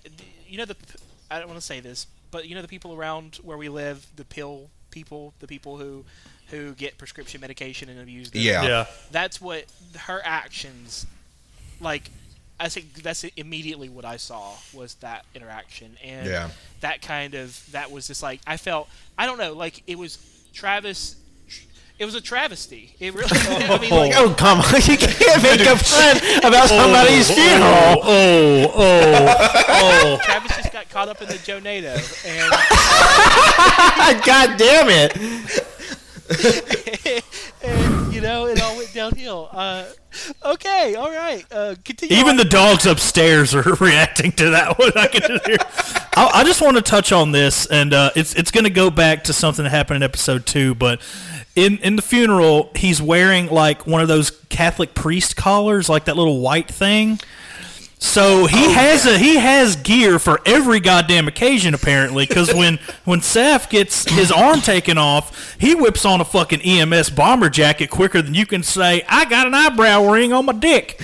And I'm never gonna financially recover from dude, we didn't touch that. Like, oh my God, that's the first thing out of his mouth when Saf gets his arm ripped off. I'll never financially recover from this. somebody online has gotten a personal debit card made, and it's that shot with the caption, "I'm never going to financially recover from this" at the bottom. Fucking beautiful. Well, then on top of that, he goes to the visitors to the park, and in my opinion, he does not. He just like escalates the situation by being like, "Well, guys, one of our workers just got fucking mauled." It's better to hear it from me than the news. Yeah, if you want a refund or a rain check, just let me know. Let me put my EMS jacket on real fast. Yeah, and this is a guy who ran for political office. He has an attire for a funeral and an attire when somebody, gets a body part taken off. But when he's running for, like, president and governor, it's just, like, fucking just crazy. Yeah. Wearing my flashy, like, Rock from 1999 shirt. Goddamn broke as shit. The other no, I don't say cool, cruel thing about the whole thing was whenever the tiger mama was having babies and they just got like a coal fucking rake stick! just dragged Just- out. Yes. It's like he's like, hey, point it at her ass. Point It's- at her it's- ass. Point that at her ass right there. And then when the tiger baby just like shoots out like a bottle rocket, he just gets like these like buffet tongs and just like grabs the damn thing out. It really makes Joe Exotic, man. Well, and then to stay on the funeral for a little longer, like he marries Dylan like 2 months later. Like he says, "Oh, I'll never recover. This is the most like emotionally impactful thing I ever lived through." And then 2 months later, he found some other barely out of his teenager boy to marry. invites Travis's mother to the fucking wedding. Yeah, I was. It's not even a wedding, has- but she. Oh my god. He not only invited her, but got her to take photos with them just so that he could post them so that other people wouldn't question whether or not it was okay for him to marry her. Oh my god. And then Yeah, and after like- that, he just fucked off. He never talked to her again, and she just sort of left with the shambles of her life that her young son is dead. Yeah, and that was sort of another bomb they kind of dropped subtly because like the way the shots are cut, it makes it seem like there's a significant amount of time that's passed for when he's starting to date, and then Yeah. they were like, "Yeah, he married Dylan 2 months later," and it was like, "Wait, what?" Yeah, I thought a significant amount of time had passed, but no. A very insignificant amount of time has passed. And oh god. I know we're jumping Yeah. out of order. I know there's like one thing we need to cover before we get to the other piece of shit that we have not talked about yet. There's a couple fuck, more We pieces haven't of even shit. got to Jeff Lowe No, yet. we haven't God damn. Like his producer. Like Yeah. when all the footage gets destroyed, somebody burns down the goddamn studio. Which was also connected. I agree with agree. that too. yeah. I'm offering a $10,000 reward for any information that can lead to this man's arrest or whatever. And Because all of Michael Jackson's gators were burned up there too, along with my resources. because like the realization, because I think he was like the producer guy was talking to other people about making his Joe Exotic reality show, and like he was then- going to shop it around the networks. yeah, and he was like, and then I guess Joe was with him or whatever. Yeah, because they filmed it with I think a camera phone the whole time. He goes, well, we have all this footage, and Joe's like, yeah, and then they're like, well, what do we need you for? Like, we have all the footage we need. And then, like, what, a couple days later, the fucking studio goes up in flames, killing, like, Michael Jackson's alligators. Yeah, and then there was like the way those events lined up. It was in line with something that had to do with the legal stuff with Carol Baskin. Yeah. One of the lawsuits. God, I'd already too. forgotten about And- her. She was part of this, too. And then like Joe was conveniently out of town at a funeral just the same day that the fire went down. So like it's just a very murky series of events. See, he just showed up at a funeral. He didn't know this person. He just had it sing. It's just it's like I heard you're looking for y'all heard about the wedding singer. I'm the funeral singer. And I'm just going to tell you about little Jim Bob over here. Jim Bob, his balls are just like little gold nuggets. They're slapping my face. Who are you? I tell this at every funeral I go to. It's like, sir, please leave. And then it cuts to him, and he just has the fucking rigor mortis Yeah. ball slapping him. Because like the whole Carol Baskin thing, I think it had to do with like there's like footage of them going to like the front of her Big Cat Rescue, like wearing like dead rabbit outfits, rabbit outfits with like blood on them, not real dead rabbits, obviously, but like shit like that. And Because there was a lawsuit over Joe Exotic using like making these flyers for his sort of traveling show that were like very explicitly similar to advertisement that they had. There's Yeah. like they have like reams and files and folders of like every sort of like miscreant thing he's done towards them. They're like very litigious, Carol and Howard. Yeah, and like the whole thing Joe was trying to do was trying to steal, Google traffic away from Carol. That fucking bitch. So I guess it's Jeff Lowe time, huh? Because You still there, Cody? Oh, Yes, Oh, yes, yeah. I'm here. I'm eating a mint, so I muted myself. Sorry. okay. because like how do we I didn't want to just hold on, so I can crunch. Get that ASMR. Yeah, I didn't want to crunch in the mic, so I muted myself. because like, how do we get to Jeff Lowe? Because like after the funeral, like Joe starts to get into like financially dire straits because after his both of his failed political aspirations, he's sort of diverting all the money he would put into his zoo towards that, and they both failed. And he's just like very exorbitantly price and just like these big extravagant events, and sort of like it's left them in the red. And so he sort of has Jeff Lowe come in to sort of like help refinance the zoo and sort of like get it back on track. But then the person, the Jeff Lowe, this character, he's a extremely devious and shady character right from the off. Yeah. I mean, he more or less cons Joe out of his park. It's I guess in order to keep from like going to bankruptcy, he puts the zoo in Jeff Lowe's name, and just sort of like through these wheelings and dealings, Jeff sort of like slowly accumulates all the property in the zoo and sort of like kind of pushes Joe out. Because I think Jeff brings Joe to his mansion. Like he's like flashing off like all of his cars and his mansion, which turned out to be a rental. Like, goddamn, how much does it cost to rent a fucking mansion?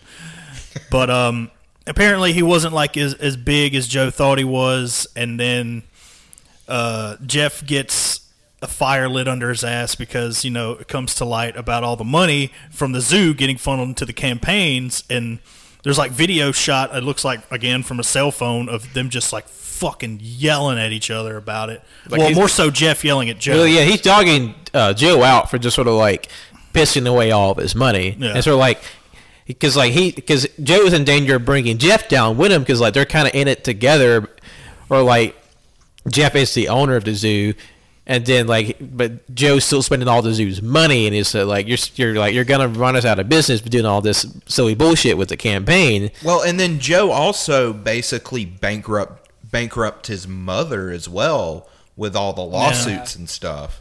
That made me real sad. Same here. I felt so bad for his mom. And then sort of like we start learning more about like Jeff's sort of seedy past, like how he would how he had a connection with tiger cubs and stuff before this. Like he would take like baby tigers, put them in suitcases, sneak them up to hotel rooms for like big titty bitches to come play around with, and he's sort of like playing around with all these women and like doing all these little shady stuff, and like. And so he sort of ingratiates himself deeper into Joe's life and like more and more into shady business as he's sort of like trying to rebuild the park as well. And on top of that, Jeff Lowe looks like if a Monster Can was wearing an Affliction shirt was a person, it would be Jeff Lowe. Like if Jeff Lowe joined not Jeff, god damn it, if Jigsaw from the Saw movies joined the Sons of Anarchy with a Monster sponsorship, because like this dude's like what 50 something years old, And he's wearing like tap out gear and Affliction and all this fucking bullshit. There is in no world he doesn't like radiate criminal energy. Like he just looks like if you got near him, you'd get hepatitis A through D. He's a scary man.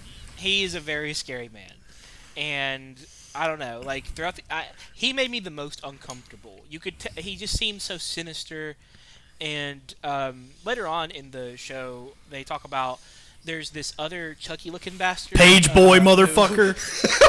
Lee Garrettson. Yeah, the dude who Who apparently stole a Hummer and sold it to a guy. And owns all these like dirt poor like strip clubs. Yeah, like no, like that dude weirded me out too. It was like Jabba the Hutt with like a Page Boy haircut. Yeah, James Garrettson. Excuse me. God, he was like the fat guy from Jurassic Park who gets eaten by the dinosaur that shoots the venom out and blinds him. Newman.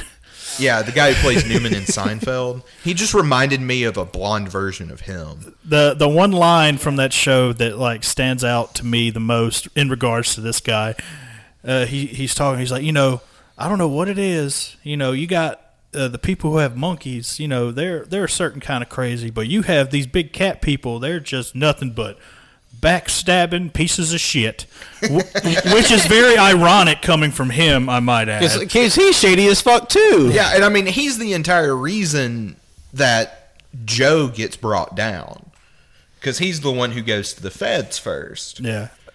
Yeah, we haven't even glossed over the damn. Well, we have glossed over the fucking murder for hire case that ultimately brings this whole empire crumbling down. Which is basically the climax of this entire series. Believe it or not. They give him because like meth fueled Terminator. They give meth fueled Terminator $3,000 to go to Florida to kill Carol Baskin. Because like after Travis's death, he gets like more and more paranoid, and it's like his animosity with Carol is like ever building. So he gets in with like Jeff Lowe and that Allen guy. That Allen guy who's somehow even shadier looking than Jeff, and like it's like this weird, very shady, nebulous plan. And then like Garrett said he's involved in all this too because he catches wind of all this, and then they sort of like set out this weird plot and demotion to kill Carol Baskins.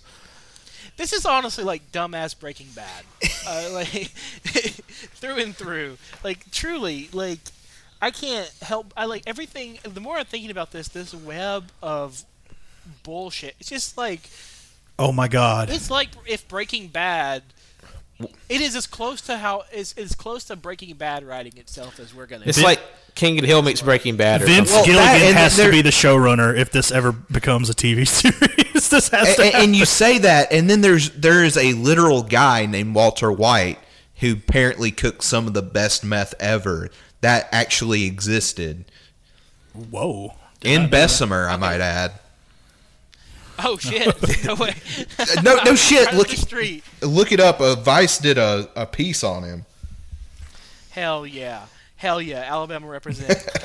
I mean, plus like, it's amazing the level of depravity and criminal activity that the South can just sort of put out there. I mean, going back a beat to like the Zanesville like pet guy just like let all his animals loose. We got a taste of that too, and like when that guy let that boa constrictor loose last like a couple summer goes in Alberta, which is like 15. No, that was last year. Last year, someone just let a giant ass boa constrictor out in the woods around Alberta, and just like I don't know if they ever caught the damn thing, but people were seeing sightings because like pets were going missing, and this thing's just like ever expanding as it just sort of eating the local wildlife. No, that bitch is out there still. We're gonna run up on that. Because I remember, like, I kind of hope so. Because I remember at my work, we had like literal snake traps out. Alberta boa constrictor, if you're out there, come on our show. Tell your story. Oh God. Yeah, but Jeff fucking sucks. Yeah. He's a terrifying man.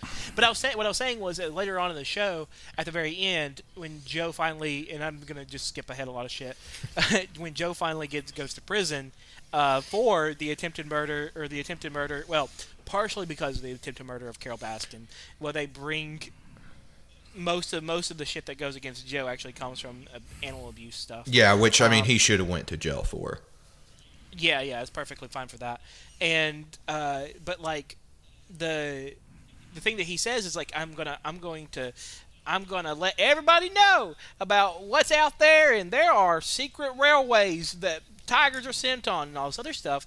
And that's very true. Most of the exotic animal trade happens like underground, just like drugs and sex trafficking. And a lot of times sex trafficking, drugs, and animal trafficking all happen in the same ways. So there is a big chance that any information that Joe gives to get out of prison could possibly bring down a sex trafficking ring. And I don't know how to handle that. Yeah, and that's just like fucking wild. Yeah, because Joe does have a huge probably has a lot of information on it, and he's one big mouth motherfucker, so he's gonna speak on it. And like, who knows at this point how many sex trafficking rings or animal trafficking rings or drug trafficking rings he's already brought down, just being like, there's one out there in fucking Oklahoma City, So I don't know. Or like he has connections to because he's been like illicitly trading and selling tigers himself. Yeah, and so I can only imagine what might come of this, and like you got to start thinking about like the karmic, I don't know, balance there. Like how many names does Joe have to give up before his sins are forgiven for everything that he's all the bullshit He's like he's the done, redneck Tekashi 6ix9ine or some shit like that. Yeah, It's like like Yeah. I don't know. it's like I definitely think even if Joe ended up in jail because of like a conspiracy between like Jeff, Allen, and James, like it's like he's in jail, but I feel like he should still be in jail for just like a bunch of trumped up bullshit that he should have been caught on long before this. It's just whether or not like he's actually involved in like a murder for hire. That's sort of, I guess, for the viewer to decide, depending on what they're given in the show. Yeah, it's definitely very nebulous on whether he did that, but at the same time, I mean, can you blame the jury for convicting him because he just couldn't keep his goddamn mouth shut? Like when he's shooting the fucking doll, the sex doll that he made of Carol Baskin, and Like he has that pickle jar with like her head, like a facsimile of her head in the jar. yeah, and like he actually sent snakes to her, and he's just and all the time he's like, someone needs to kill that bitch. Someone needs to kill that bitch. Posting stuff on Facebook, I finally know where the bitch lives and like her property. Yeah, like shit like that. And like finding like this like bike trail she goes up and down for her writing, or like to film her vlogs. Like even if he didn't go through with it, there was still so much like antagonistic, unsettling evidence against him that would have obviously led to his conviction. Yeah, and it was ultimately over like relatively petty stuff. Like both of them just kind of dug their heels in the dirt, and then Joe just took it way too far. Yeah, I think Joe's biggest Achilles heel is the fact that he just won't shut the fuck up. Like he just won't take a moment to realize I'm a dumbass. I need to be quiet. It's like that, and the fact that he literally had signs all through his zoo and his park that said, "I'm recording everything." Like he made it a point to say like he had everything recorded, which I think ultimately led to the demise of his recording studio. Because like there was so much incriminating evidence Yeah. against him, so he ended up torturing. I mean, they found that bug in one of their offices. Like, Yeah, I forgot about that. Holy shit. the FBI was like tailing him, and then it just sort of like at the end of this whole story, no one got out of it unscathed or is better off, because like you see like all these sort of extra characters that we haven't even talked to, like the double amputee man had the prosthetic legs. They're the blonde haired caretaker. Oh, like that Eric Cowie guy with the long hair, man, I felt so bad for him. like they're How many wives does Doc Andel have? Man, I don't give a fuck. See, and here's the thing too. It's just like Joe. I said in our Tiger King chat on Twitter that I do think that Joe deserves a redemption arc in a way, and I think he deserves one. And towards the end, right before he went to prison, there was a moment where he was crying. He was in tears, and he was saying that he had to send his two chimpanzees.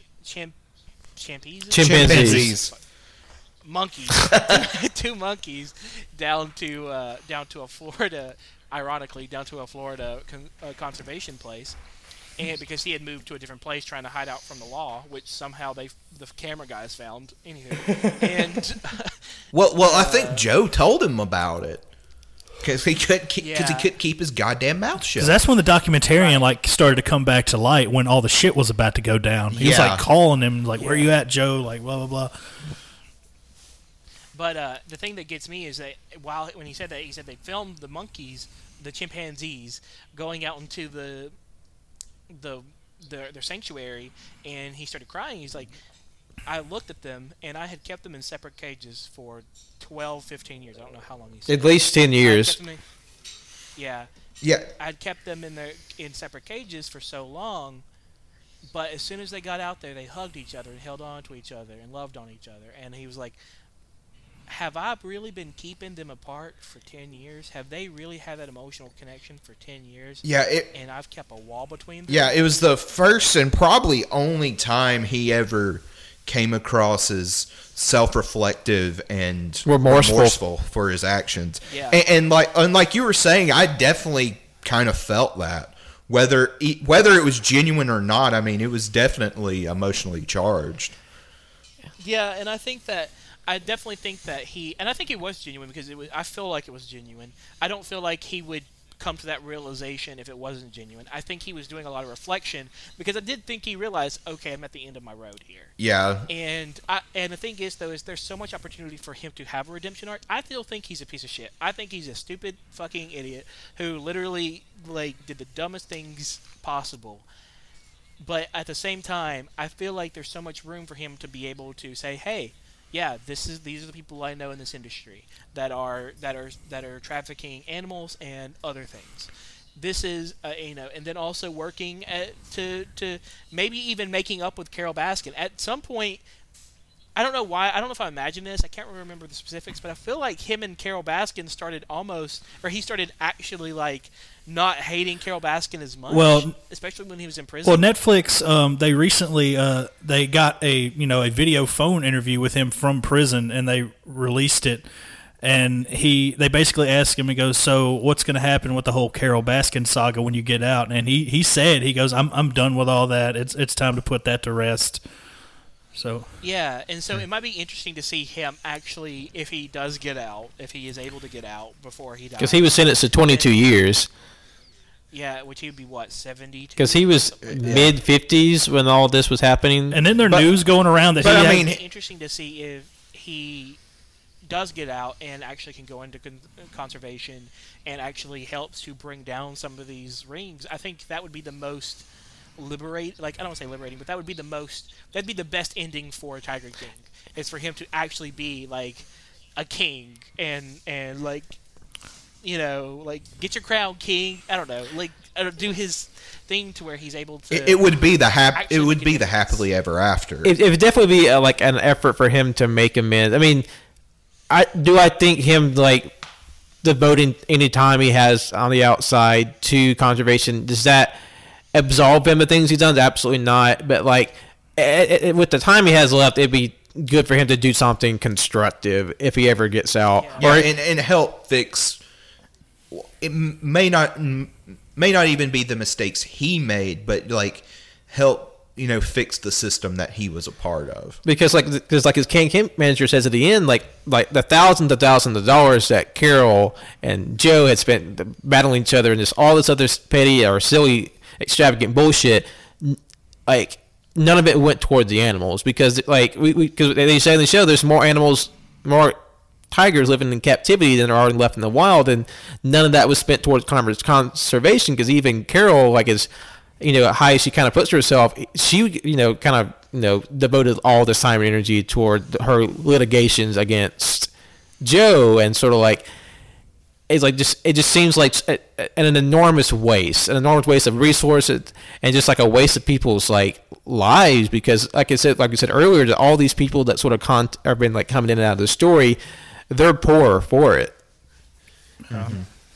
Because you see the amputee man with he just sort of lives out of a garage now, and the blonde-haired caretaker, he looked absolutely haunted by the end of the show, just going through the trial and just seeing what happened to someone he thought was a friend, someone who gave him helped him when he was down. I won't forget that face that he made at the end. He just seemed like a shell of a man, and he was visibly drunk, talking about the good times of his life. And after the Senate scene, and Saf lost his arm, he sort of lived in a very humble place, and it's really sort of tragic.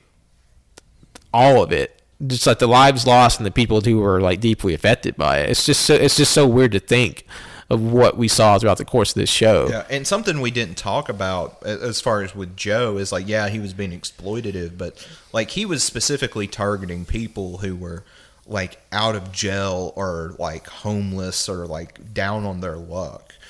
Which it was on one hand, it's okay, yeah, he's providing them an opportunity that they would not be able to find elsewhere. But I mean, they were living in a rat-infested shack where there was only one AC for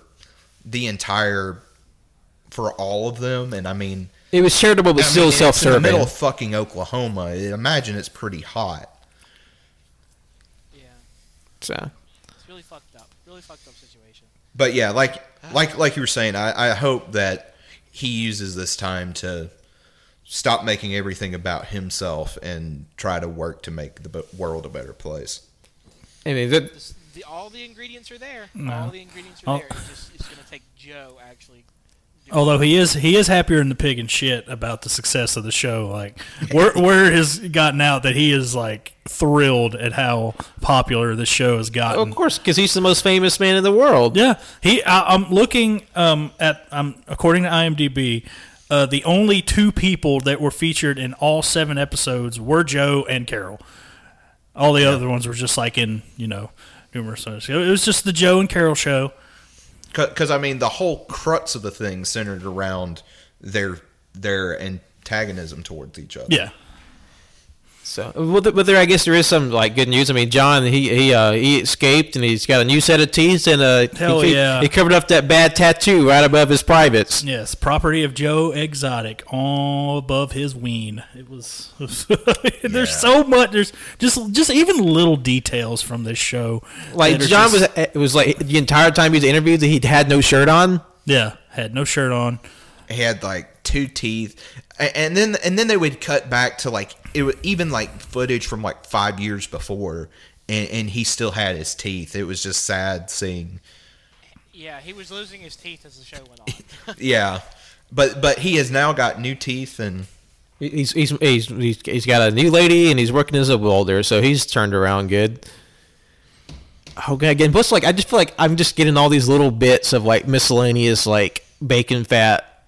Just from the show, like the blonde-haired guy, like he's pouring gasoline into a bucket while smoking a cigarette. Yeah, and just stuff like that. God, and like there's a bit I want to talk about that I thought was just bonkers. Is that like there's this whole wrestling dimension to this show that I went down this like wormhole about because Joe Exotic ran wrestling shows on his zoo because he became friends with the former NWA promoter Robert Langdon, and he because Langdon was promoter of Texoma Pro Wrestling. They ran shows there from July 2015 to August 2017, and how they met was fucking bonkers because Joe was putting on a tiger and monkey ball, which is like a gala he threw for like big cat and exotic animal owners, and then he struck up a conversation with Robert Langdon.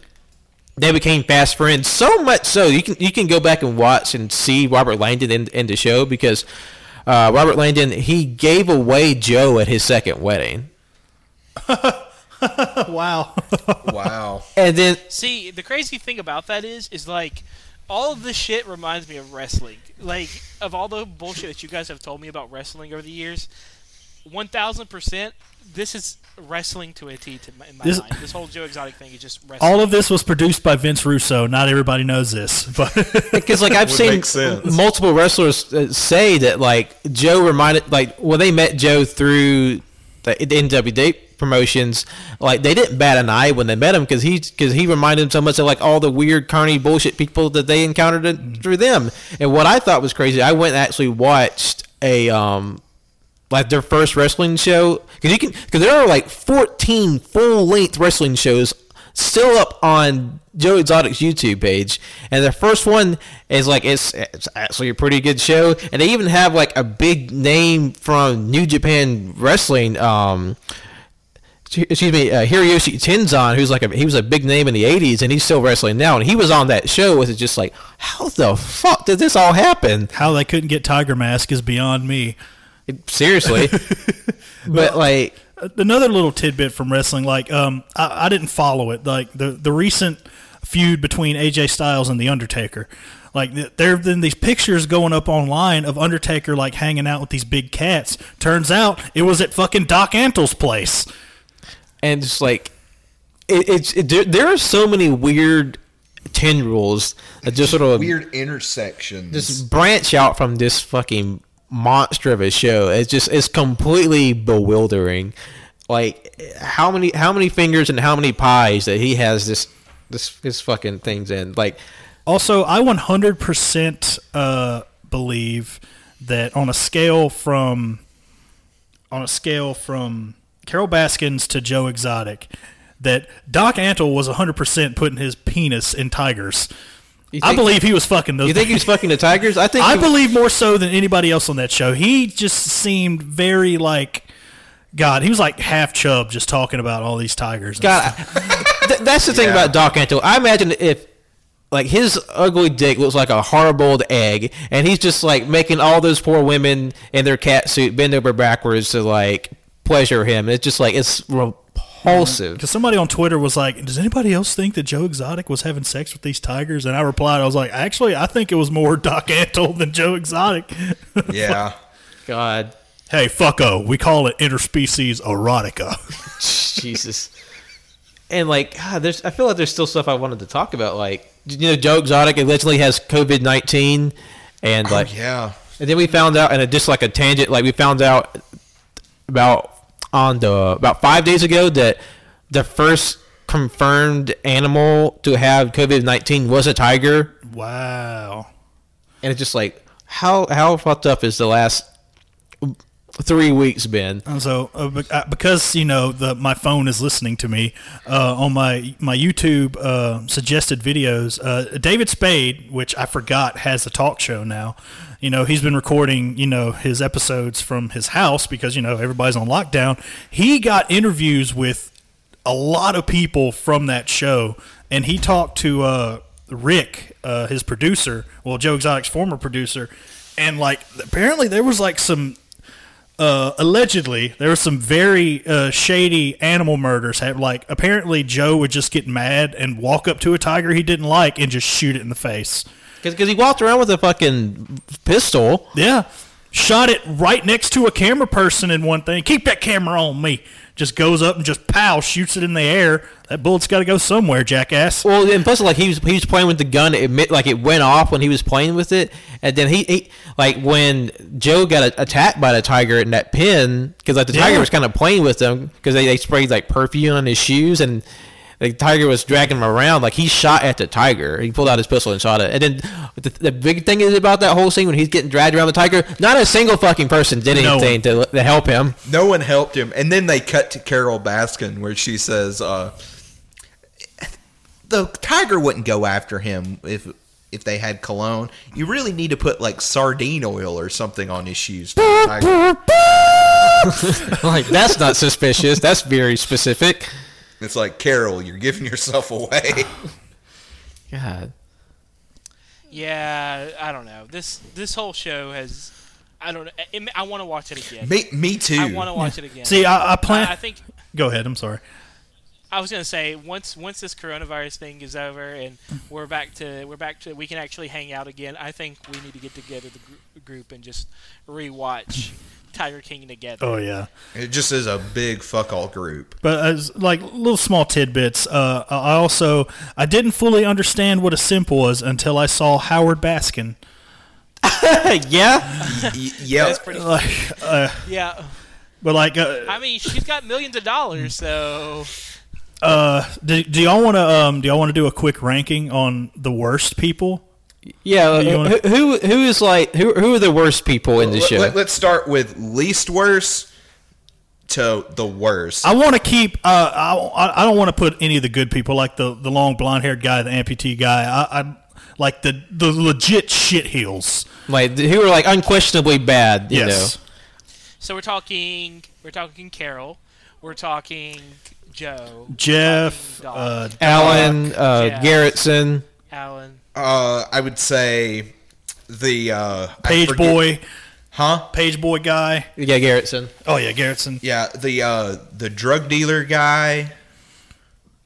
Drug dealer guy. I think the Scarface man's at the bottom of the list for me Scarface. at least. Yeah, and that's bad the as that reason I put sounds. him on the list. Is like out of all of them, this guy seems like the least worst of them all. But I would probably say God, what I forgot his name, but the drug dealer.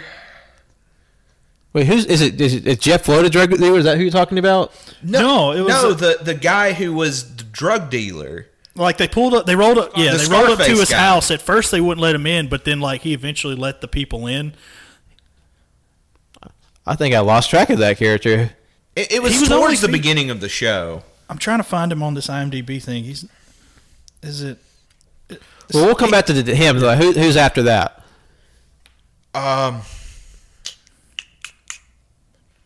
Let's see. Mario. That's the drug dealer's name. Mario, yeah. In Miami, the guy from Yeah. Yeah. Next, I would probably say the big fat guy. Yeah, Garrettson. He's like dirty and he's snitchy, but like he seems kind of mild by comparison. Also, can we just talk about that scene where it just cuts to him on a fucking jet ski? Like his big ass, it's like skipping along the road on the CD while Eye the Tiger plays out of nowhere, no context, just smash cut. To me, that was like the worst implementation of that song. Like, there are so many other moments you could have probably make that work better. It's like, I think it was the best. I lost my shit seeing that. I mean, I was at work. I think it's important because at that moment, it was the moment where Chucky had taken down Joe. It was the moment where everything had come together, and Chucky was the man of the hour. And honestly, like to me, it was perfect because it showed just how fucking ridiculous this man was, just how ordinary this man was, just how much of a shitbag he was, as he was just riding a Sea-Doo. Lives in Oklahoma, by the way. I don't know how the fuck where he is with the Sea-Doo, and them playing Eye of the Tiger. I don't know. It's just like. I think it was perfect. I think it was poetic, and honestly, it's better than Star Wars Episode 9. Agreed, 100%. You're not wrong. We're still mad about Rise of the Skywalker. I almost drop kicked the entire Rise of Skywalker display at Target yesterday. I was so angry. Still bitter. Needless to say, it's still full. So I've got my list. I think. You went ahead and ranked everybody. Yeah, I went ahead and got my list. I've got 6 people. Does that sound right? to you Well, guys? let me hold on. So let me get my notes up. For my count, it's 1, 2, 3, 4, 5, 6. When it comes to 100% shit heels, yeah, I have 6. Okay. All right. So we probably have the same people then. Well, I included Scarface. Well, never mind. 7 if you include Scarface. This is my list. Okay. So. Or wait. So this is Okay, yeah. Go ahead. And aren't we So- including like the methed out hitman too? I was, Oh yeah, yes, yeah. Alan. Yes. Okay. Okay. Yes. All right, so I'm gonna add him in too. Okay. So do y'all want to hear my Yes. list? Go ahead. Go ahead. So starting from least worst to worst. Number 7. Hi everyone and welcome to Watch Mojo. Today we're going to be counting down the worst people in Joe Exotic. So at number 7 I have Scarface. I think that he was probably a bad guy at some point. Obviously owning tigers and being an exotic breeder makes you a bad guy to some degree because you're valuing your love or your desire for the animals over the animals themselves. At number 6, I'm putting Carol. Carol comes in at number 6. I think she's the least worst.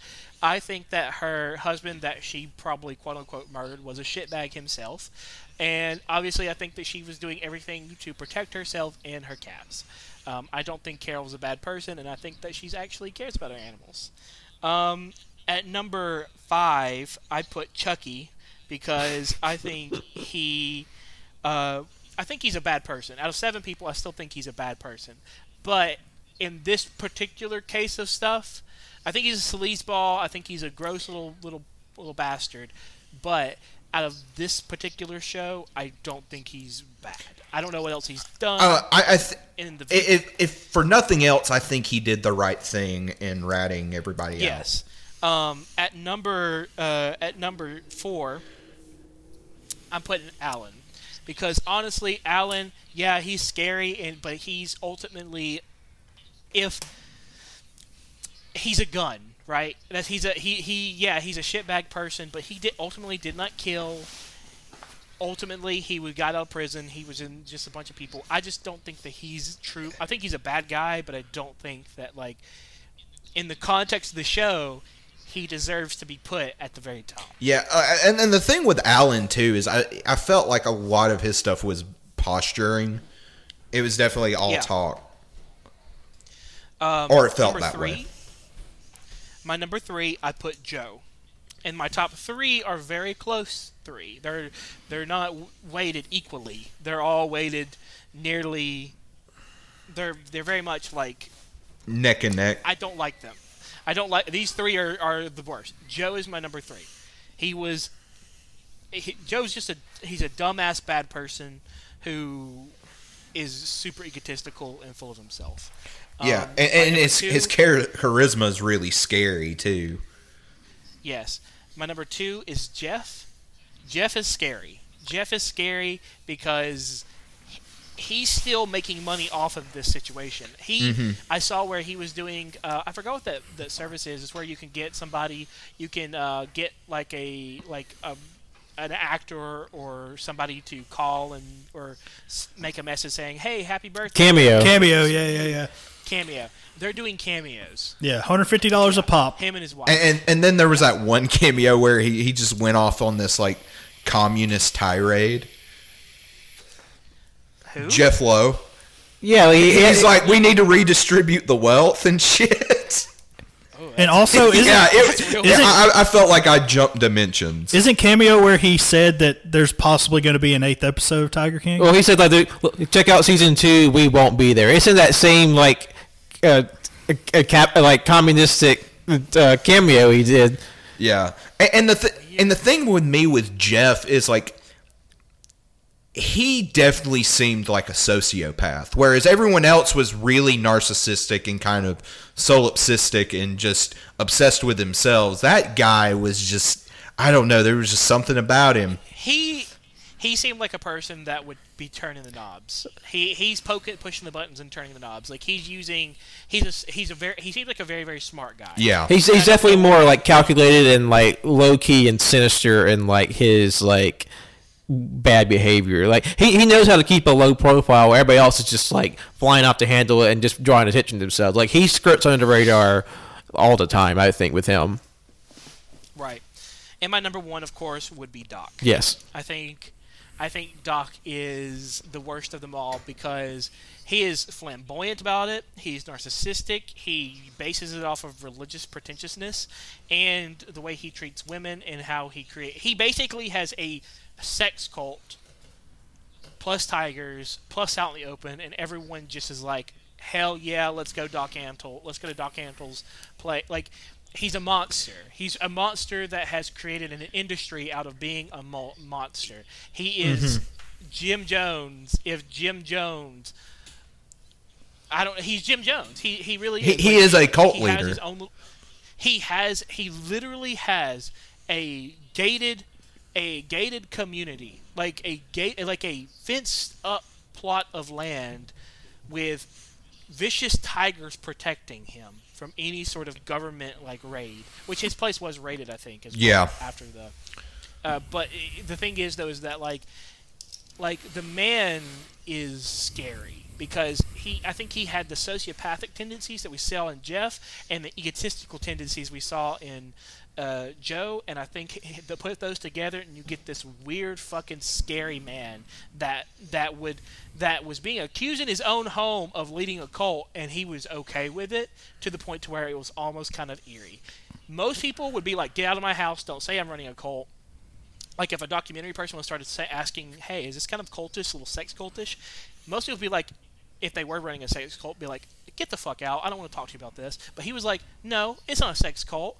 And like he was just so direct with it, and it was kind of scary. I don't know, man. That something about Doc got me fucking weird. Yeah, and I mean, and he was doing the only action that you cannot justify in any sort of situation, and that is he is ultimately sexually assaulting women. Yeah. And like grooming them and just being overly predatory and like manipulative and exploitative. Like there's no ifs, ands, or buts about Doc just being completely deplorable. Yeah. I mean, granted, I don't know what exactly is true or not, but again, I saw another recent interview on YouTube where somebody got an interview with Doc regarding that raid, and apparently, according to him, it had something to do with the fact that, first of all, he said it wasn't really a raid. He said some people, check up, I think like USDA or something, they like check up on all this shit. He had acquired a couple of big cats that he had gotten from somebody else, and I guess that was them like checking up on the paperwork of these cats or something. That's, according to him, that's what the quote-unquote raid was regarding. Who's next? Did you want to do your list, Pat? Or I didn't have a list. Oh, well, I literally just made mine on the fly, and it's not far from Cody's. I think we only have like 2 different spots. Number 7, from least to the worst. I got Mario, the Scarface. I got, I think I have Carol and Chucky flipped. I got Chucky after the drug dealer, and then I have Carol Baskin. It's just something. I don't trust her, man. I'm not saying she's like terrible, but yeah, there's something not right there. But I think the rest of your list, the rest of our lists are spot on. I got Alan the Hitman, Joe Exotic, Jeff Lowe, and of course, piece of shit Doc Antle at the top. Yeah, I'm glad we can agree that Doc Antle is. I think we. Yeah. I think we all agree that Doc Like, it kind Antle of goes is without the saying at fucking this worst. point. Like honestly, like I think I'm in agreement with y'all. I mean, just like, both those lists sound good to me. Like, to me, the Chucky guy and Carol are kind of that was on a similar level. Now, if it does come out and to say, like, Carol did actually kill her husband, I think she would probably edge out. They did reopen the murder But like, investigation. not much. So I definitely have a healthy level of doubt, respectful level of doubt surrounding her. But I'm open to hear more either way. But still, like, yeah, I got my eye in you, bitch. You're spooky. I don't know how we can watch it. It's probably not going to be as entertaining, but apparently the channel Investigation Discovery is going to do a series, and apparently some new information is going to come to light about this whole Tiger King thing. Oh, okay. I'm sure there's plenty more secrets to be spilled from this. Like, they opened Pandora's box with this documentary, and I feel like we're gonna hear, even because like we're all keep talking about, like, we could just kind of like locked in place in our homes because even after everybody saw it, we were talking about it for just constantly for days and days and days. We're still talking about it. Yes, and like. And I think just because they kicked an anthill with this story, and like there's gonna be ripples coming out from this for a long time yet. and also we didn't touch on it. Didn't they reopen the case about They did. her former husband They did. because of this? But I when I was actually going to try to watch the series again and take notes, I have like 4 notes here, one of which I thought was pretty funny. Out of everything that we've seen from the show, one of the first things you hear Joe say is like when the documentarian's like, "Hey, just take the hat off." He goes, "Oh no, I can't do that." Your audience will be like, "Oh my God, he has a mullet," and I'm like, "Yeah, that's going to be the thing that's the least offensive thing about the way you look. according to TikTok, mullets are coming the fuck back." They need to stay in the 90s and where they belonged. Well, I think one last thing before we wrap up. Everybody put in one fantasy cast for the Joe Exotic Tiger King movie. Okay. I picked Kathy Bates to play Carol Baskins. Hell Yes, yeah. 100%. Who you got for a casting pick? Oh, fuck. For just Carol on this one, or are we just Or just any character. Anybody you got? Come back to me. I got to think all about right? it. Tim. I want John Goodman to play Doc. Oh, Antle. dude! Oh, damn, yes! I was just about to do my Doc Antle. Tim Robbins. Yeah. All you have to do is get him to put on the shit he wore in High Fidelity, and that would be Doc Antle. The Yeah. soul patch, everything. Just dye it fucking white, and Well, you're his good hair to is go. white now, so he can just like let it go and just They'll just glue like a ZZ Top, like go flavor saver to his fucking face, because that's how disgusting it is. I'm trying to think of something that's not like cliche or like something anyone said before, like David Spade is Like Joe he's Exotic. actively petitioning to be. Oh my God! Every Tiger King cast member that he interviewed, they're all like, "Oh man, just throw on that Joe Dirt wig and you can be Joe Exotic, man." Tobin Bell, who played Jigsaw, he's obviously Jeff Lowe. Yeah. Obviously. Yeah. Because I know I'm not 100% convinced they're not the same person. No, Jigsaw's a better person than Jeff Lowe. Yeah, he's at least trying to help people in a very twisted, murderous I'm way. trying to think. Michael Rooker as Alan, the hitman. Get out of my head. Yes, that's perfect. Oh, Wait, was that the guy who played? Merle in The Walking Dead. yeah. Oh, I was thinking. What's his name from fucking shit from Breaking Bad? No, No. What's his name? no, that's somebody else. No, I know. But he would be good too for Alan, I think. Yeah, Michael Rooker played Yondu in Guardians. Oh, okay. Frank Miller is Rick Kirkman, the producer. Yes. God, yes. I was thinking Gilbert Godfrey. Gilbert Godfrey is Joe Exotic. I'm trying to think who. What's with all these tigers? Who would my Joe be? Did you see that Rob Lowe did a fucking like photo shoot dressed as Joe Exotic? No. It's kind of scary. Oh no. No. It needs to be Elijah Wood. Elijah Wood is Joe Exotic. Yeah, just to think about it in your head for a second, seeing his little scrunchy face all Joe'd up. I would think Joe or Elijah Wood would be one of his husbands more than Joe. But Elijah Wood's not tall enough to be any of his husbands. Yeah, but I mean, you can put him in Joe's a tiny little stilts, man. Pat. Put him on just digitally CG his legs longer, but only that. Oh my God! Fuck! Well, God, Jonah Hill as the campaign manager. Yeah, okay, yeah. Get it? Okay, bring back all the people from Cats to play the Tigers.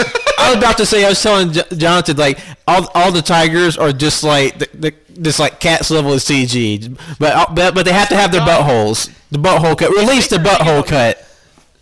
If they started singing about Jellicle Cats, you know what? I'm on Joe's side. I'm on Joe and Doc's side about killing them. Let's put them down, boys. All right, I found my pick. Paul Walter Hauser as the fucking Chucky guy. Who's that? He's the guy who played Richard Jewell in that shitty Clint Eastwood movie. Oh fuck, yeah, I can see that. God, we got a movie, boys. Oh yeah. Patricia Arquette as Man. Carol Baskin. That's my Carol Baskin. Or you could have a thicken up. What's her name? Margot Robbie, and put her as Carol. Just Baskin. put her in a fat suit. Yeah. Use Gwyneth Paltrow's fat suit from Shallow Hal. Hell, let's just make it crazy and put Eddie Murphy as Doc Angelo and see what happens. I mean, why not? But Eddie Murphy's on the rise. He made Dolomite. He's getting his career back. Fucking Jared Leto as all the tigers. Jared Leto as the amputee guy. No, that is Matthew McConaughey. That's yeah. Should Matthew McConaughey be the blonde-haired guy? That could work too. Yeah, I don't give a fuck. All right. like True Detective, Dallas Buyers Club era McConaughey, where he's like fucking emaciated. God damn. Emaciated and obviously eating cocaine for breakfast. All right. So I know y'all had a bit that y'all wanted to do about the music videos. Yeah, I totally forgot to watch them though. Okay, well I just wanted to because I did go and watch a few of them. Okay. That the person they got to play Carol Baskin here. Yes, I thought that was Carol. I still can't. Like I 100% am not. This whole thing may have just been a fucking money laundering scheme. Like they were in on it together. Oh my god. Yeah, like this shit's crazy because she looked exactly like her, and like even head on, she looked exactly like Carol to the point to where I was kind of like either that or like Joe Exotic somehow sprang the cash to do like the Disney like face technology and just like put Carol's face on this lady. Shit. There's a few other things. Go ahead. I was just going to say the digital Carol technology. Yeah. And plus, how like Joe Exotic has like just a handful of like tiger shit for like a good portion of that video. Oh god. I'll wrap this up so I can get this shit off my hand. Yeah, it's nasty.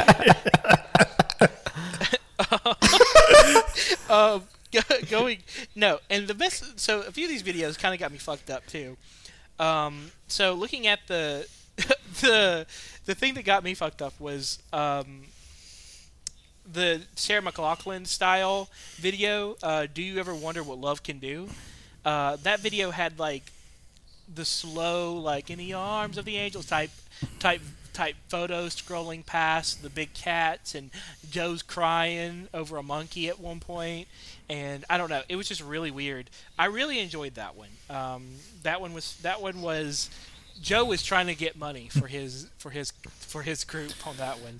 But the thing that got me fucked up was, do y'all remember that song "Say Something"? And it was like by Big Something. Like "Say Something, I'm Giving Up on You." That's yeah. Yeah, that song. Say something. Okay.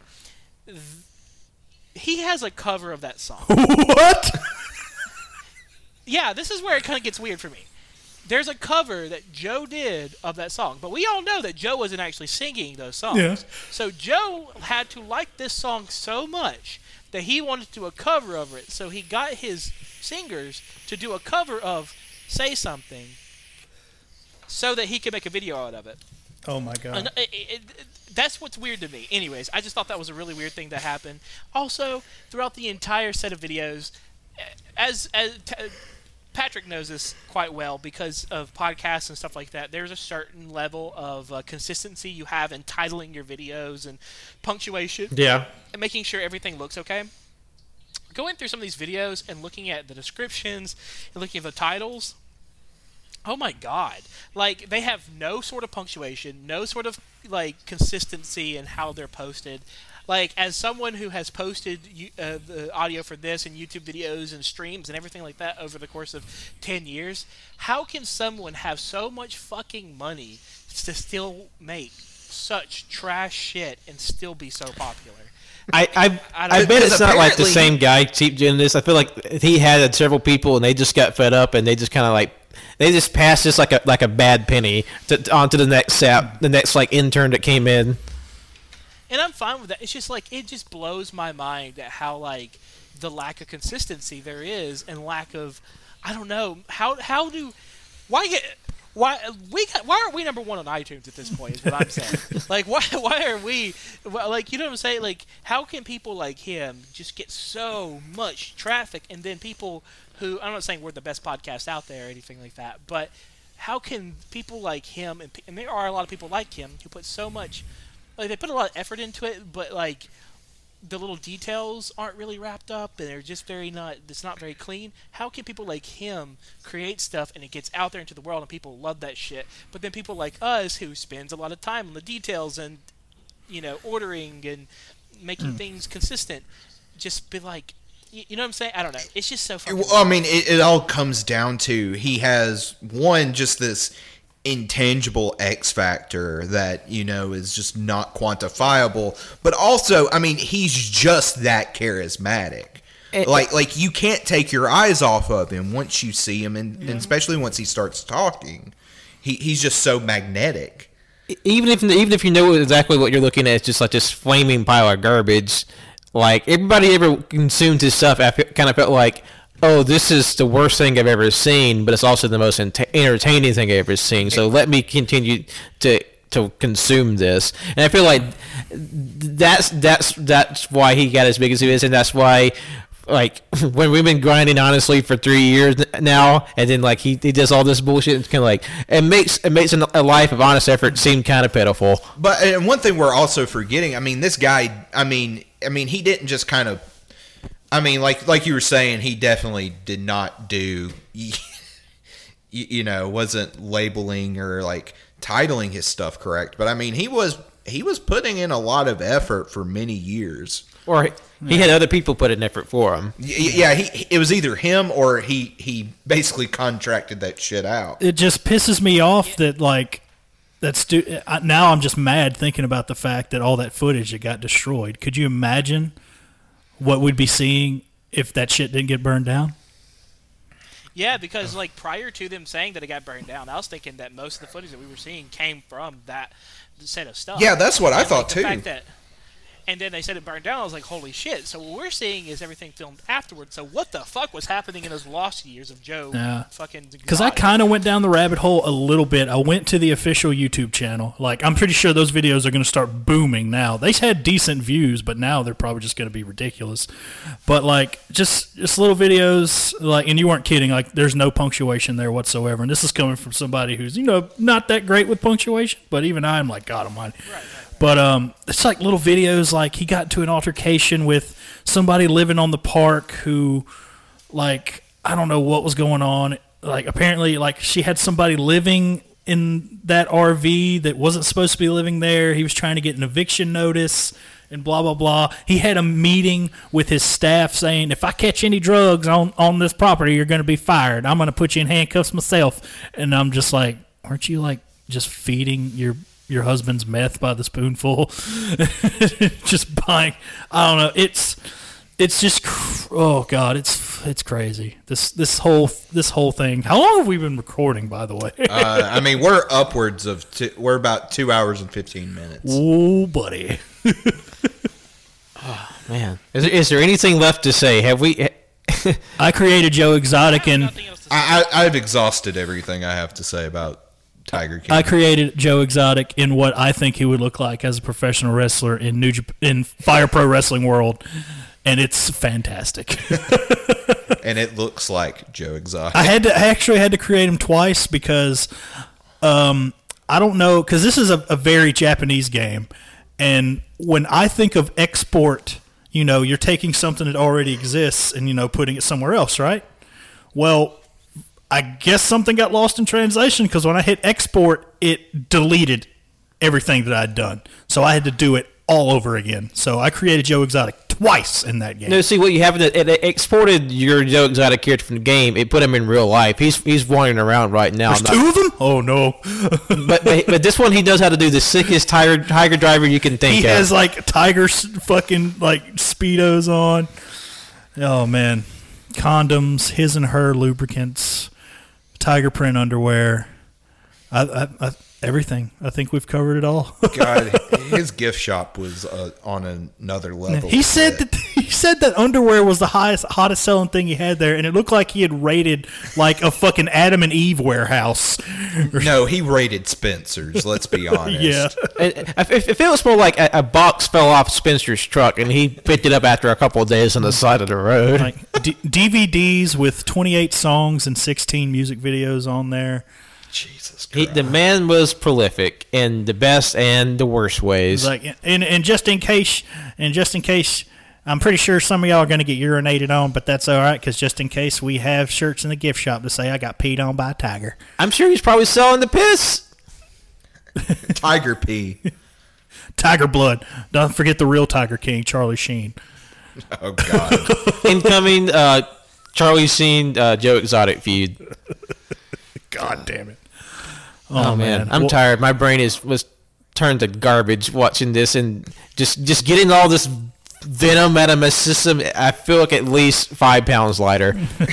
I feel like I've been exercised. Yeah, like not actually physical exercise, but like demons are out of me now. Yeah, like I am exhausted.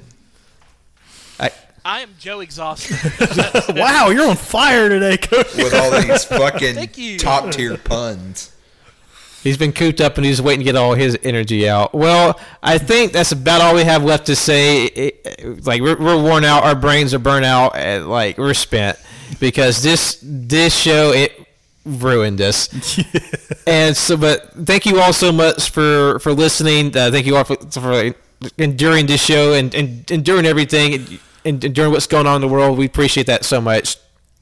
Be sure to follow us online on SoundCloud, iTunes, Google Play, Google Podcasts, Overcast, Spotify, SoundCloud, like RSS feed catchers. We're there. Please rate, like, review, subscribe. It helps us get out there to get more listens, more views, and just spread the world around. You can follow us on Twitter and Instagram at AYCH Podcast. You can follow us on Facebook and Letterboxd at All You Can Hear. You can follow us on Twitch at twitch.tv/All You Can Hear. And all our VODs from Twitch live on our YouTube at YouTube/All You Can Hear. And you can follow me, Patrick, on Twitter and Instagram at John Lost His Name, and follow my art on Facebook at John Lost His Name Art. You can follow me, Jonathan, on Twitter at JohnnyBoy24. That's JONNIIBOI 24. And Letterboxd at John Owenson 12.